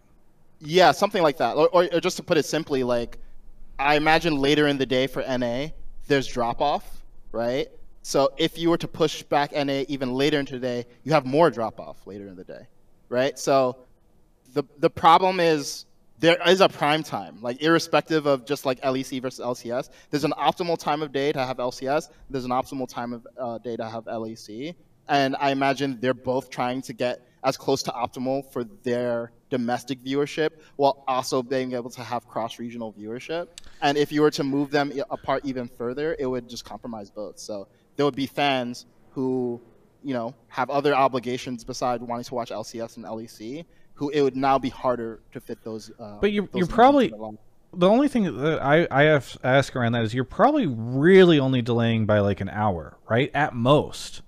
And so then you're pushing East Coast viewership ending at 9 to East Coast viewership ending at 10. That doesn't feel that extreme. That's kind of the way That I is- feel as well, but you could argue if there's like a pause as well, then you're really pushing just to play devil's advocate, Yeah, it's Like, like, what if there's a fire alarm that goes off in Europe, right? And they have to escort a team out of the building and go to it like we saw. yeah, I mean, with, maybe you just have a you know? hard lot. Like, we only delay up to an hour or something like Yeah, that. To that's Mark's what I point, think where it's should like, happen. there's like a buffer where we're willing to start the show like an hour later tops, or maybe only 45 minutes, whatever. I mean, to Primal's point, maybe you just look at it and you're like, well, this is when we know it starts to get bad. Yeah, like I think we're underrating how much this matters in regular season. right? When you're trying to build like week over week viewing habits and you're getting that drop off every single week, I do think the hour actually makes a significant difference. If you even look at like primetime scheduling in network television, right? Like there's a really tight window that they try to stay within. And it has stuff to do with like competing sporting events, people's work schedule. Like, this might matter a little bit less for LCS on Saturday, Sunday, but on Friday, like you have to start thinking about these kinds of things too. So I do think like the actual primetime window has a bigger impact than maybe we're acknowledging here. I think it might not be as big of a deal for playoffs where people are more willing to prioritize watching League of Legends though. Right? I really like that point, actually. Yeah, I was about to say the exact same thing. Like, for me, as a viewer, just speaking for myself as a fan of both regions, like, I don't give a fuck if LCS starts during LEC during the regular season, because I don't really feel like I'm missing out in that sense, where it's like, well, it's like one game, and it's not like a huge thing where the entire leagues are watching because has huge playoff implications, and like I don't want to be in the moment necessarily. I'll catch it later. I'll check the results later. When it's Game 5 between Schalke and G2, and it's like, oh my god, is this upset going to happen? I want to fucking watch that game, but I also want to watch TSM Game 1 because, well, like, one, it's my job, but two, like, I also just want to watch TSM play. And I feel like that decision is a lot more painful in postseason than regular season. Well, and it's very funny too because it's like, how bad of an issue is this for playoffs if G2 just didn't exist? Because they're the ones that already seem to be pushing it to Game 5 elimination matches. You want a G2 series specifically start an hour earlier? Yeah, we just delay for the G2 ones because we know we solved it. It's going to go to Game 5. Yeah. What were you going to say, Blue Jay? I was just going to say it also ruins like part of the story if you join a series midway through. Like, it kind of felt bad for me because what I did was I watched the G2 Schalke series, and then I had to like hurry up and fast forward through Game 2 or watch it at 2x speed to catch up to the series. And it's like I felt like I kind of missed out on part of the series, and so like I don't know, the series from Game 1 to 5 kind of tells a little bit of a story, so to speak, as like I don't know, there's a different feel depending on if you've missed out on what happened. Yeah, I mean, if it's a stomp versus if it's like a crazy match or like whatever it may be, right? It could be anything, yeah. But it could, like that's one of the best things. That's why we watch, is because we don't know what's going to happen. You know, it could be a bunch of different things. Mark, I assume we don't have another viewership take.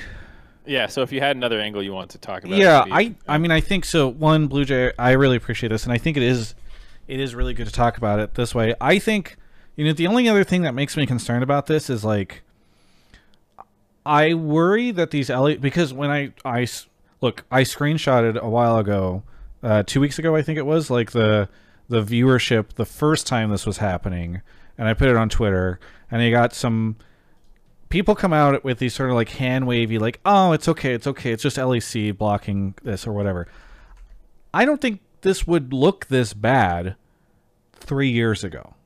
And part of that I know is because co-streaming, co-viewing has changed the concentration of it on that one channel and all that stuff. But like, I worry that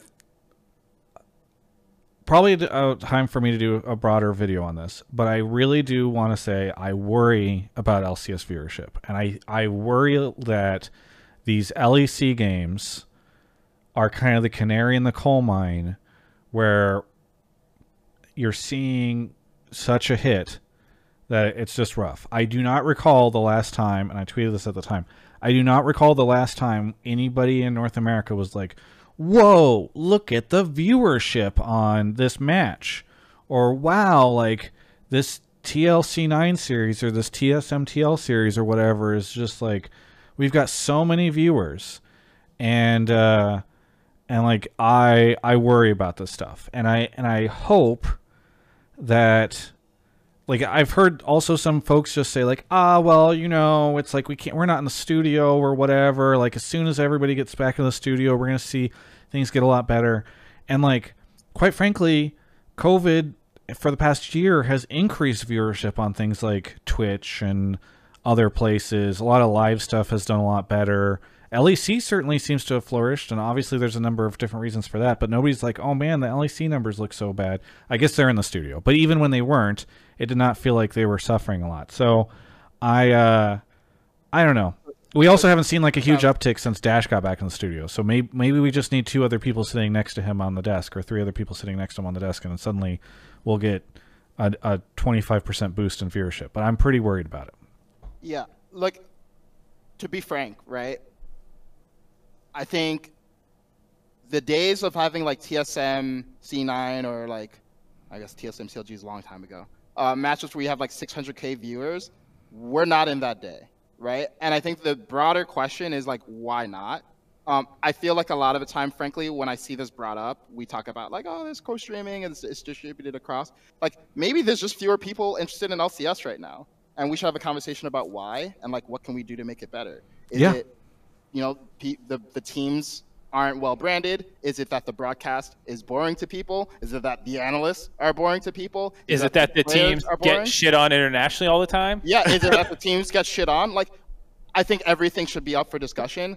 I do think it feels like a little bit of a sidestep to be like, oh, well, you know, they're fragmented across different platforms. I'm not saying that's not relevant, right? But ideally, we aren't even having discussions about like fragmented viewership or overlap between LCS and LEC, and we're just growing the whole fucking pie across the leagues, right? Like, if there's overlap, great, but we should have a bigger audience for both LCS and LEC. And if that's not happening, I think, yeah, it's worth like an honest discussion about like why is that not happening, and hear from community like what do you want to see, or like for people who churned and no longer watch anymore, what do you want to see? I think it's okay to have that discussion. And if LCS viewership is down, it's down. Let's treat it as a problem and address it. Thank God.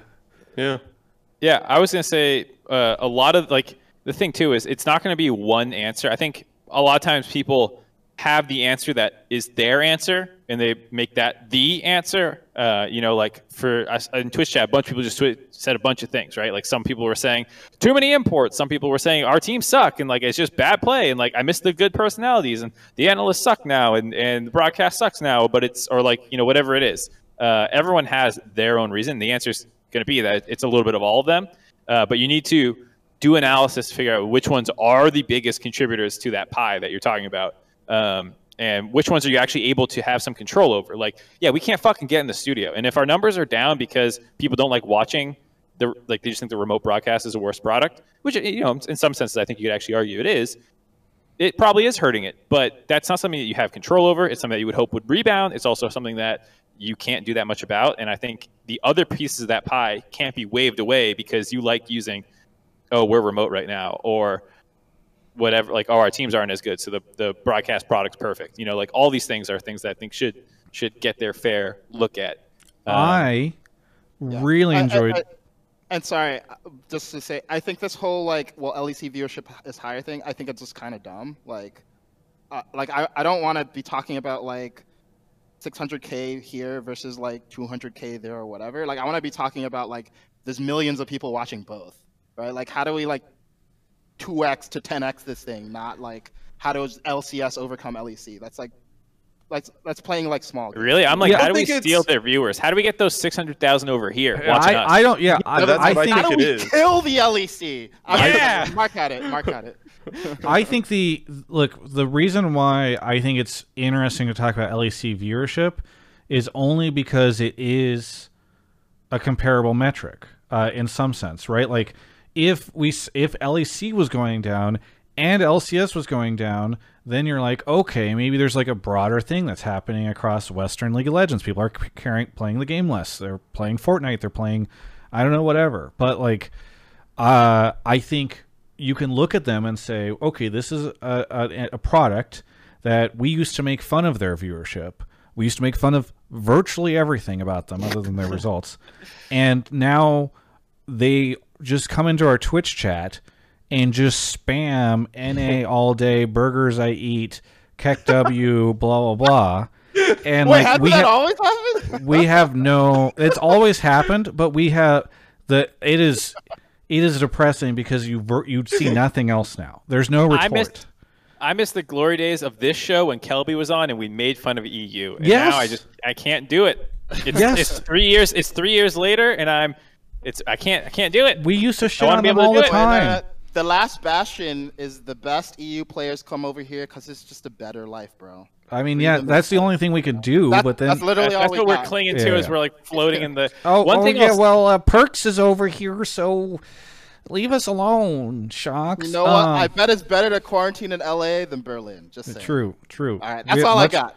Much better Grubhub options. Yeah, I bet they're also still exactly as bad as LA and USA was. Anyways, one thing I want to say too is viewership in general for things does go up and down. Like there is a somewhat natural ebb and flow of viewerships that can happen. Just with like how good is the game to watch because you have good teams and stuff like that. Like G2 definitely brought a golden era in some sense to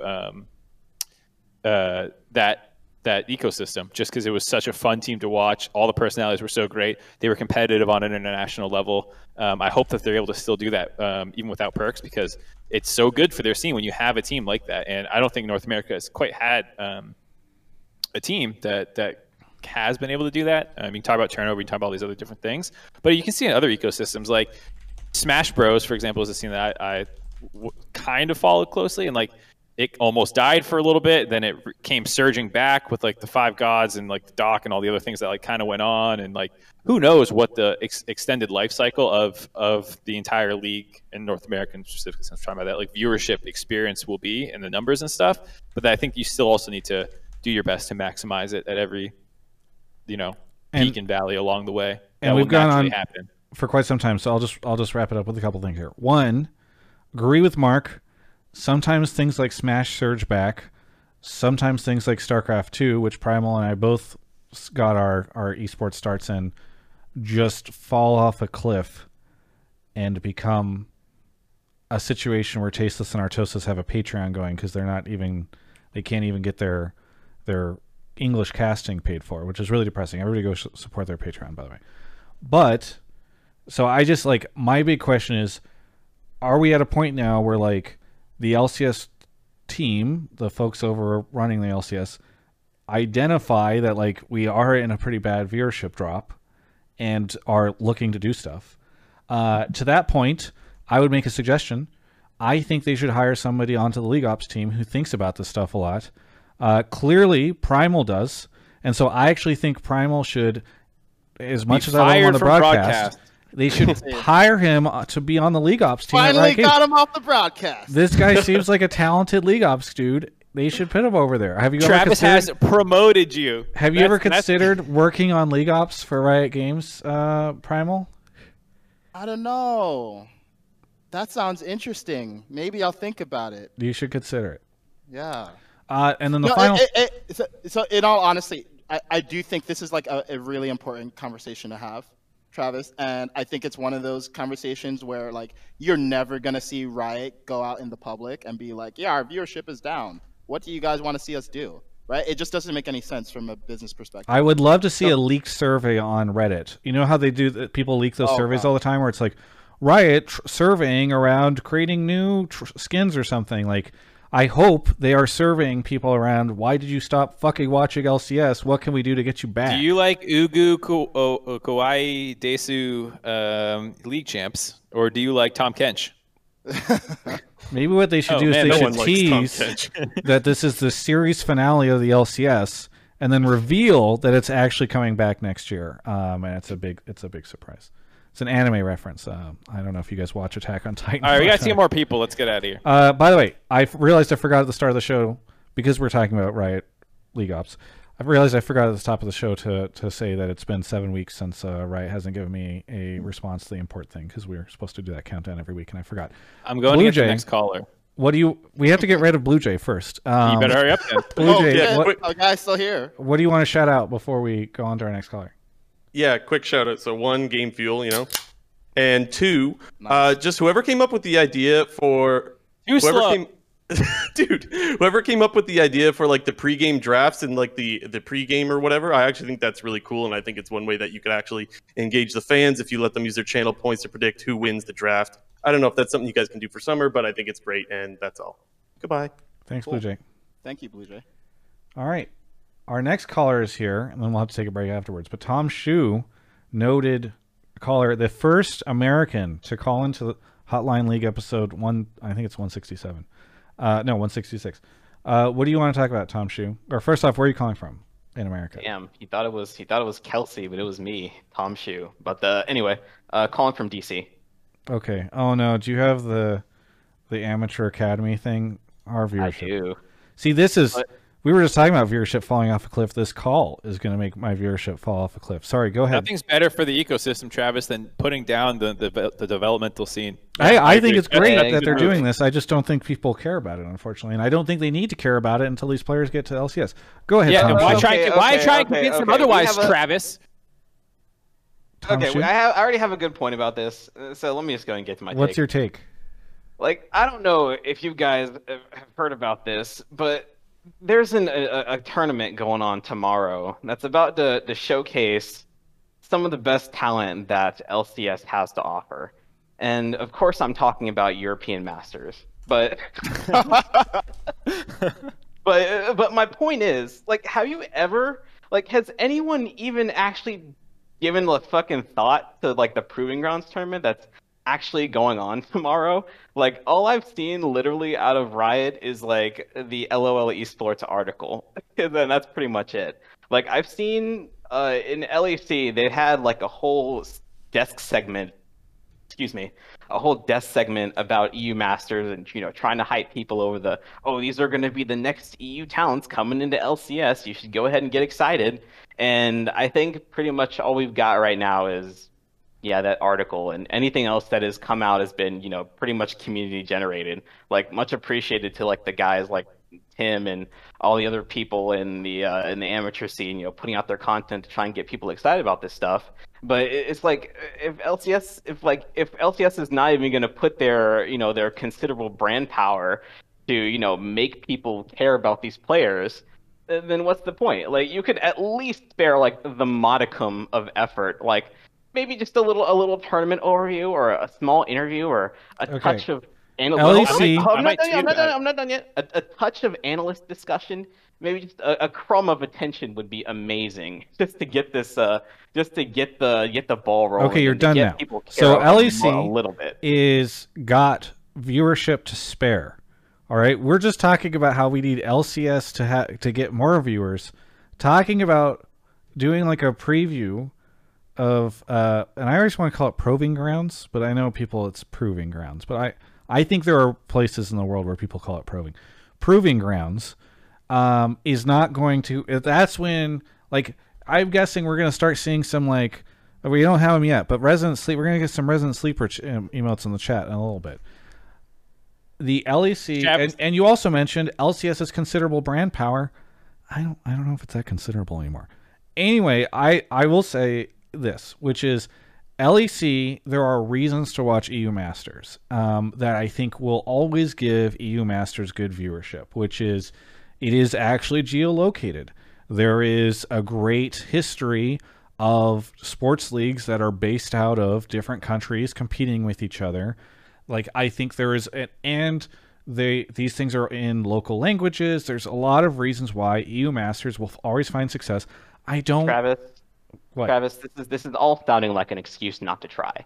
No, we No, have like, been we're fucking trying for saying that- years. People do not care about Academy and Amateur, Tom people Shu. have not tried. I doubt, I've never seen LCS try that hard to get people to care. Well, and about We used to Shit, play. and We I- built Academy games into the LCS broadcast. Yeah, wait, no, literally. you LCS, what? You put like you see that little square that goes in the waiting room when everyone's tuned out or watching ads? No, I'm they, saying they used to run games on Monday beforehand, before as a part And of the on LCS Friday. broadcast, Yeah. and on Friday. Maybe it was Friday instead of Monday. Either way, that's neither here or there for me, because at least to Tom's point, this is a new thing. This is an amateur integration with an academy system. I actually think this is a really cool product that they're at least trying. And to Tom's point, they have not tried with this, in some sense. Like, I don't know if there's been enough attention trying to push, like, hey, this is a cool thing that's happening for the first time, check it out kind of deal. And I think, the EU Masters comparison, that they're geolocated, great. They'll have more viewership all the time. I don't think that relates to the point that Tom's making, which is around this specific new incident or tournament that they're trying out. here's why I am so passionate about this stuff. Okay, go ahead. Which is that I worry. So to your point, right, Mark? It is different now. There are presumably some even worse teams that are in it, because we're not just including academy; we're also including amateur. But like, there's been in the past, it was like Academy World Finals or what was it? It was Academy Worlds or whatever. It was the big meme. The reason I am passionate about this stuff is I do really believe in the importance of amateur and academy and the ability to have systems that develop talent. What I worry is when the team owners and Riot and a lot of people think that the success of these things needs to be born out of viewership. When they start optimizing these things as if they are a product that should be able to get like a ton of sponsors attached to it or a ton of viewers or whatever, that is when I worry that is like these things will always be seen as a success or a failure, or we will optimize around the wrong metrics and the wrong goals, when in reality these things should exist exclusively to develop talent. It's like, I'm not like a huge baseball fan, but like the goal of these minor league teams, the farm league teams, is to feed talent into MLB. Yeah, you get these little audiences, and it's kind of fun that if you live in like one of these smaller towns, you can go out and watch some like baseball or whatever and sit in the stands. But it is never like, oh, and then we're going to sell this minor league games as like a product, and like, it's going to be bought by like network television, and we're going to make a ton of money off of it. So I just think it's really important that like we set our expectations that these are not products that like we're going to get a lot of viewership around, and we shouldn't spend a ton of time and resources promoting them. Comment, Travis. Go ahead. Who, me? Can I go? No, I was saying Primal. Okay, yeah, Primal, go, whatever. Yeah, I mean, look, I don't know how many people here watch other sports, but like of people who watch other sports, how many of you watch like the D League or like the minor leagues of these sports? Like the very hardcore people do, but that's not the purpose of these development leagues. The purpose of these development leagues is to find talent and get talent into top teams. Viewership is a nice side benefit. So in my opinion, like we can absolutely have a discussion about whether Riot should be doing more to build robust talent infrastructure and actually get these guys placed if they have good placements in a tournament. That's a very complex problem that is about much more than just the proving ground. But I personally, like, look, there's an audience with a limited attention span, right? Like they have LCS going on. Some of them also watch LEC. They have other shit in their life going on. I don't think this is the area to push and be like, hey, you should also take time out of your week to watch this. I just don't think it's that important for the goals that the league should have. So we just added even more LCS games too. Like we're asking them to already watch more LCS this year, and so it feels weird to me to also stack this on top. Mark, go ahead. So I would say I agree, to make sure we're not talking past each other, I agree that you shouldn't necessarily treat these things as viewership first. I don't think that you should necessarily, to your point, be trying to find sponsors and package it into a different product. Shout out to Verizon, by the way, who's sponsoring it. What's that? This is shout out to Verizon, by the way, who just got announced as the sponsor of the event. Sorry, go ahead, Mike. I mean, if you can find sponsors, great. I'm not saying I use T-Mobile, bro. I use T-Mobile. It's like I don't care if you do sponsor it or you don't sponsor it. I think to your point though, Travis, about like trying to hard drive things to it. That's different than shouting out that it's happening and trying to like have one thing the week that it's going live versus like this end over end thing where you're trying to develop a full blown product of like Academy Blitz and like all these things to drive viewership. Like that is very much a viewership driven decision to do Academy Blitz.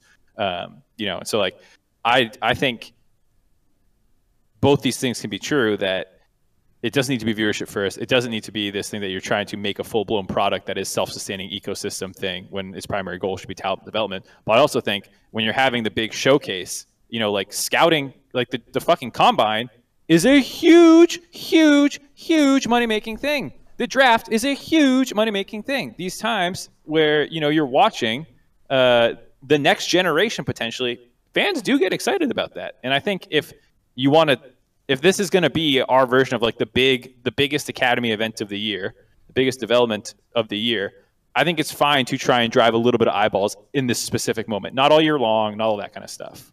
That's a reasonable argument. By the way, Tom, I know you want to say something, but I just want to say Kelsey Moser in the chat, noted Academy and amateur advocate, says, yeah, but orgs will literally not care unless they think they can draw viewership to it anyway. Sigh.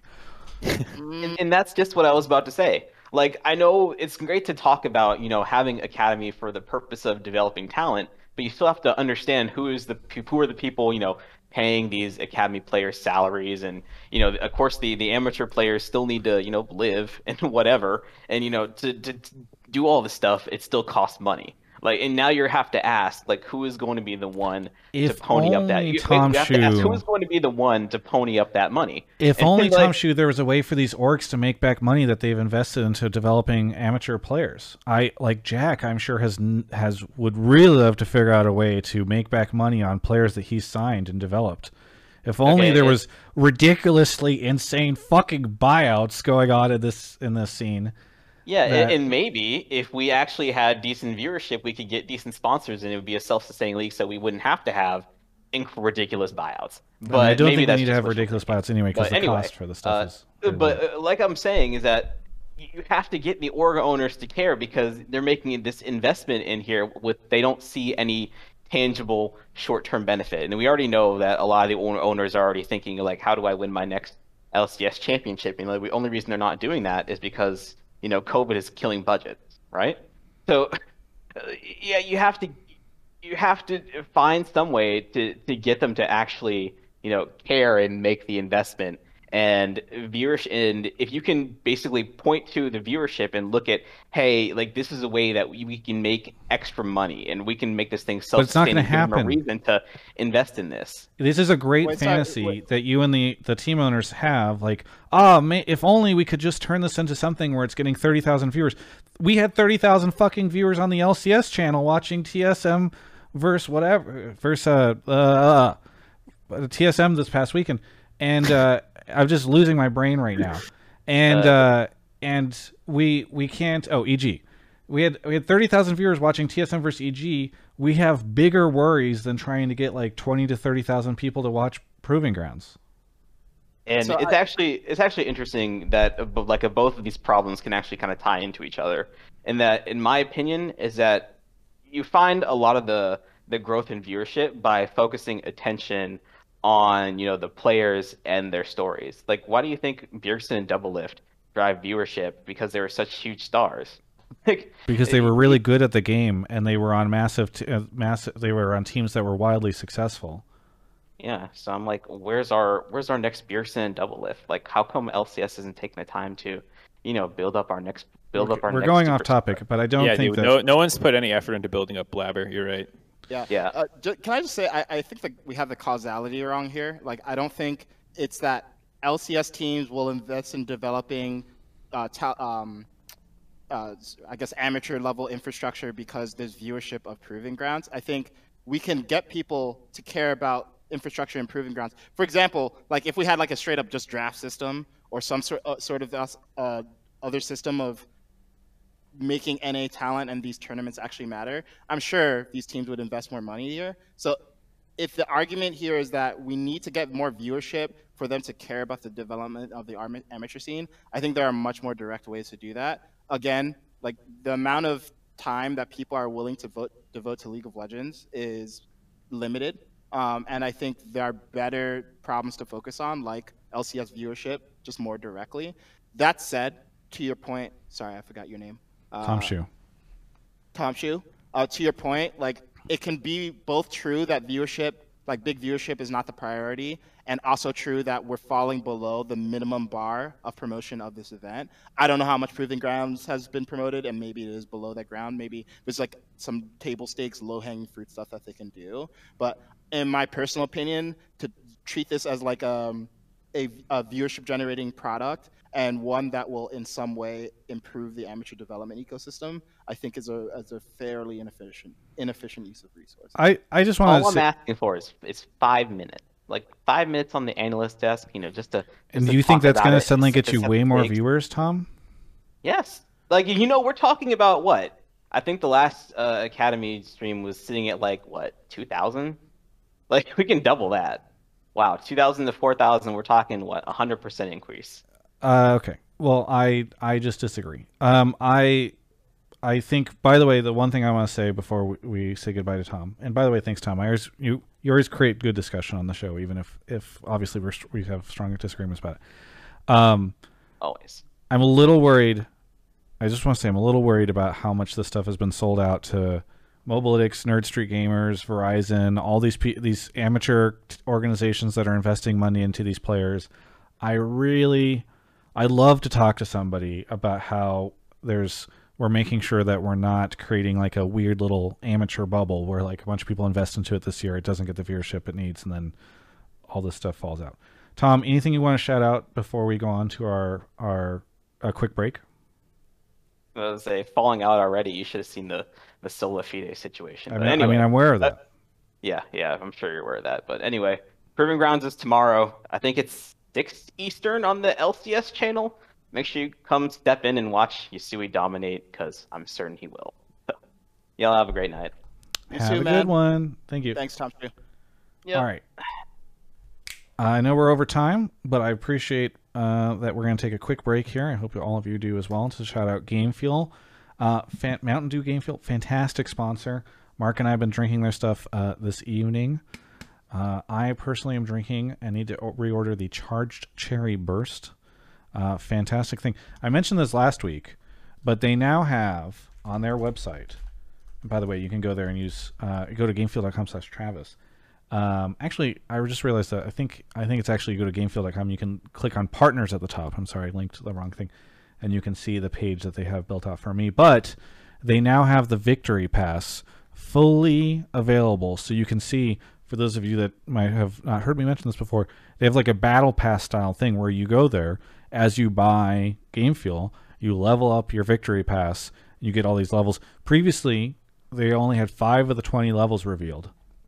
Now they have all 20. So you can go over there and you can see the type of stuff that you can get, including things like Twitch bits, pretty big discounts on your next order, sticker packs, all sorts of stuff that you can get just by basically you get something unlocked every time you order a case, is my understanding. I think you level up each time. So be sure to go check that out. There's actually a link in the Twitch chat that I'm going to put in.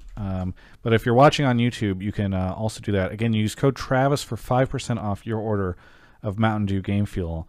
And if you are outside the shipping range, because sometimes that website doesn't allow you to ship to every state, you can also use my Amazon link, which does help me a little bit with the tracking.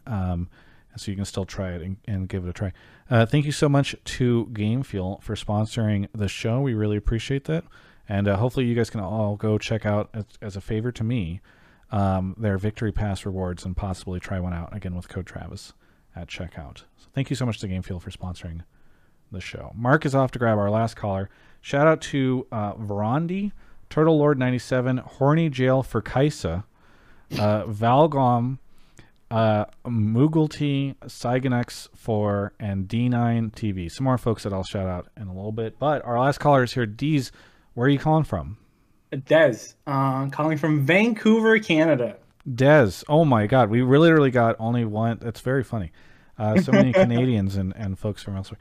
Love Vancouver, by the way. What do you want to talk about on the show? Okay, so today I'm going to talk about how 100 Thieves is a worse version of TSM. TSM is better or even in every role. And Ryoma and FBI are going to get gapped, and it's going to be a 3-0. Finally, some League of Legends. God, it's been years since we talked about this shit. It's been like an hour talking about, just as a reference, Primal does not even believe that Academy and Amateur should be considered League of Legends. That's his opinion on it. Okay, so what you want to elaborate a little bit on it, Des, or do you want us to just dive in? Go for it. Yeah, I have a few notes here. So they have very similar picks and play styles, right? So if you look at the series 100 Thieves just played, they picked Kaisa Hecarim every game with Rel or Alistar, right? And then some kind of mage mid and someday on, Gnar or Gragas, I think, which is pretty much exactly the same thing TSM plays, right? So there's no way like TSM is going to let them have the same this draft that they want. Like Kaisa Hecarim is an insanely good combo. It's being picked all over the world. It's basically like first pick by Damwon every game. So there's no way that they're gonna get that every game, right? They have very similar play styles again of just like, don't get too far behind early and you can usually eke out a win by the late game. But if I look at the player matchups, like the mid, it's just a huge gap. The jungle, I recently started thinking is a huge gap after Closer's performance last series. I think What? FBI, Wait, pause. Hold up. You think Yeah. Closer's performance last Do you season mean the was bad? C9 series or the Dig series? the Dig series. What? Yeah. Wait, what? He did not look that impressive. He was out of place a couple of times. He couldn't snowball the early game unless Dardoch was like throwing, which he did a couple of times. And then late game he didn't seem like he did much. What did you think about Game 3, Des? Why do you disagree? I was asking what did you think of Game 3, Des? Game 3? Oh, Game 3 is Dardoch just tilted out of his mind, goes in and gives the game away. Homie, I'm gonna just send you the link to watch the series again. I don't know how you could say Culture looked bad that series. I'm not saying he looked bad. I don't think he looked like terrible, right? But like considering how Dig was playing, I don't think he's like he I don't know, did as well as he should have. And considering that, I think against Spica, who I think is roughly on par with him on, when they're both having good days. But based on the last series, I think Closer's having a worst form right now. So I think Spica's gonna gap him again. Dude, if you just said based on every other game, like every game in the back half of the split and the games he had versus C9, Closer looks bad, I'd be with you. But you really picked the 3-0 they had over Dig as evidence Closer is bad? Let me just help you make your argument better. Just like drop the Dig discussion and just be like Closer's not looked as good as Spica, and you have a better argument. Yeah, that's what I was gonna say. Is like, you want to talk about you think Speaker's gonna outperform Closer? Totally valid argument to make. To say that he like after his shit Dig performance, it's like Okay, well we're getting off topic. Here I am. Let's get back to the broader point. Des, did you? I know we got distracted on the jungle thing. Yeah, but did you have like a yeah. final So I think bit there? Lost and FBI have roughly similar play styles. They don't usually pop off in lane. They just wait until mid-game dragon fights on Kai'Sa and just like rack up a bunch of kills and snowball. So I think it's gonna come down to support, and who he's positioning in that series was a little bit questionable sometimes. He had some really good wombo combo engages on Rel. So that's definitely, I think, the one way TSM could lose any games is mid game, late game, who he gets some amazing engages off. They can definitely win that way. But again, the picks are very similar, right? So if that ends up being a problem, for example, in game 1, if TSM loses, what they're probably going to do is ban out Alistar, pick Rel, something like that, right? So I don't know if that's like a reliable way to win. And I don't know. I don't think 100 Thieves has any other way to reliably push their leads. And if you look at how TSM, sorry, go ahead. Just if you can wrap it up, Des. Sorry, we're a little over time. Yeah, yeah. So if you look at how TSM has like lost games, they only lose if they get really far behind early. And even when they're like a little bit behind, they can usually still win late game. So I haven't seen 100 Thieves be able to like really push an advantage against the teams that are like on par with them, right? The top 4, top 5 teams. So I don't think they're going to be able to do that. And TSM is just a better late game team in IMO. All right. So Mark or Primal, who wants to dive in first? Okay. All right. Yeah, go. Okay. So I actually don't think that your take that TSM will 3-0 100 Thieves is actually crazy. Particularly now that we've erased from our minds what you said about the Dig series and Closer. I agree. Spica is generally more consistent and better than Closer. I don't agree with the take that they're literally better in every role. I think FBI is clearly better than Lost. I think Huhi is not as good as Sword Art right now. I wouldn't be surprised, though, if he puts up a performance that's just as good as Sword Art's in this series. Like if we see lock-in level and early split level Huhi come back. Totally agree with you. Ginormous mid gap. There's Ryoma. Even this is where I think you can actually use an example of, despite winning versus Dig, like Ryoma did not look particularly good. He missed so many shockwaves that series. Someday versus Huni is interesting. Like I did think that Huni was better overall over the course of the split, but I also wouldn't be surprised to see Someday top gap him if he can get his coordination issues with closer figured out. Because I feel like the issue with Someday is not that he's mechanically up to speed. He's clearly super good mechanically.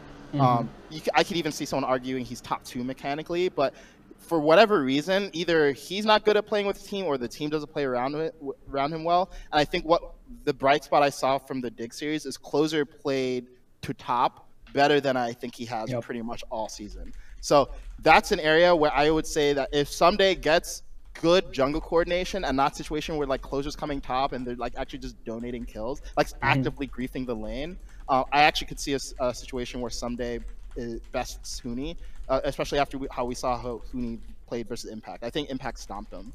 I agree with that. Pretty clearly. I think. Sorry. But sorry, and I'll just end here. That said, I think TSM as a unit is much better than 100 Thieves as a unit. I think the mid gap is like actually insurmountably big. And because 100 Thieves is now a team that stylistically has chosen to play like TSM plays, I don't think they're going to beat TSM playing that game. If they're still playing how they played when they were like picking a lot of roaming picks, I think this would be a very different series. But otherwise, yeah, I could see a 3-0 actually. Yeah, and to touch on the jungle point, that is one thing because Closer plays a lot too, has been playing a lot to top, and Spica usually leaves Huhi alone, and to be the losing side. So depends on how that goes.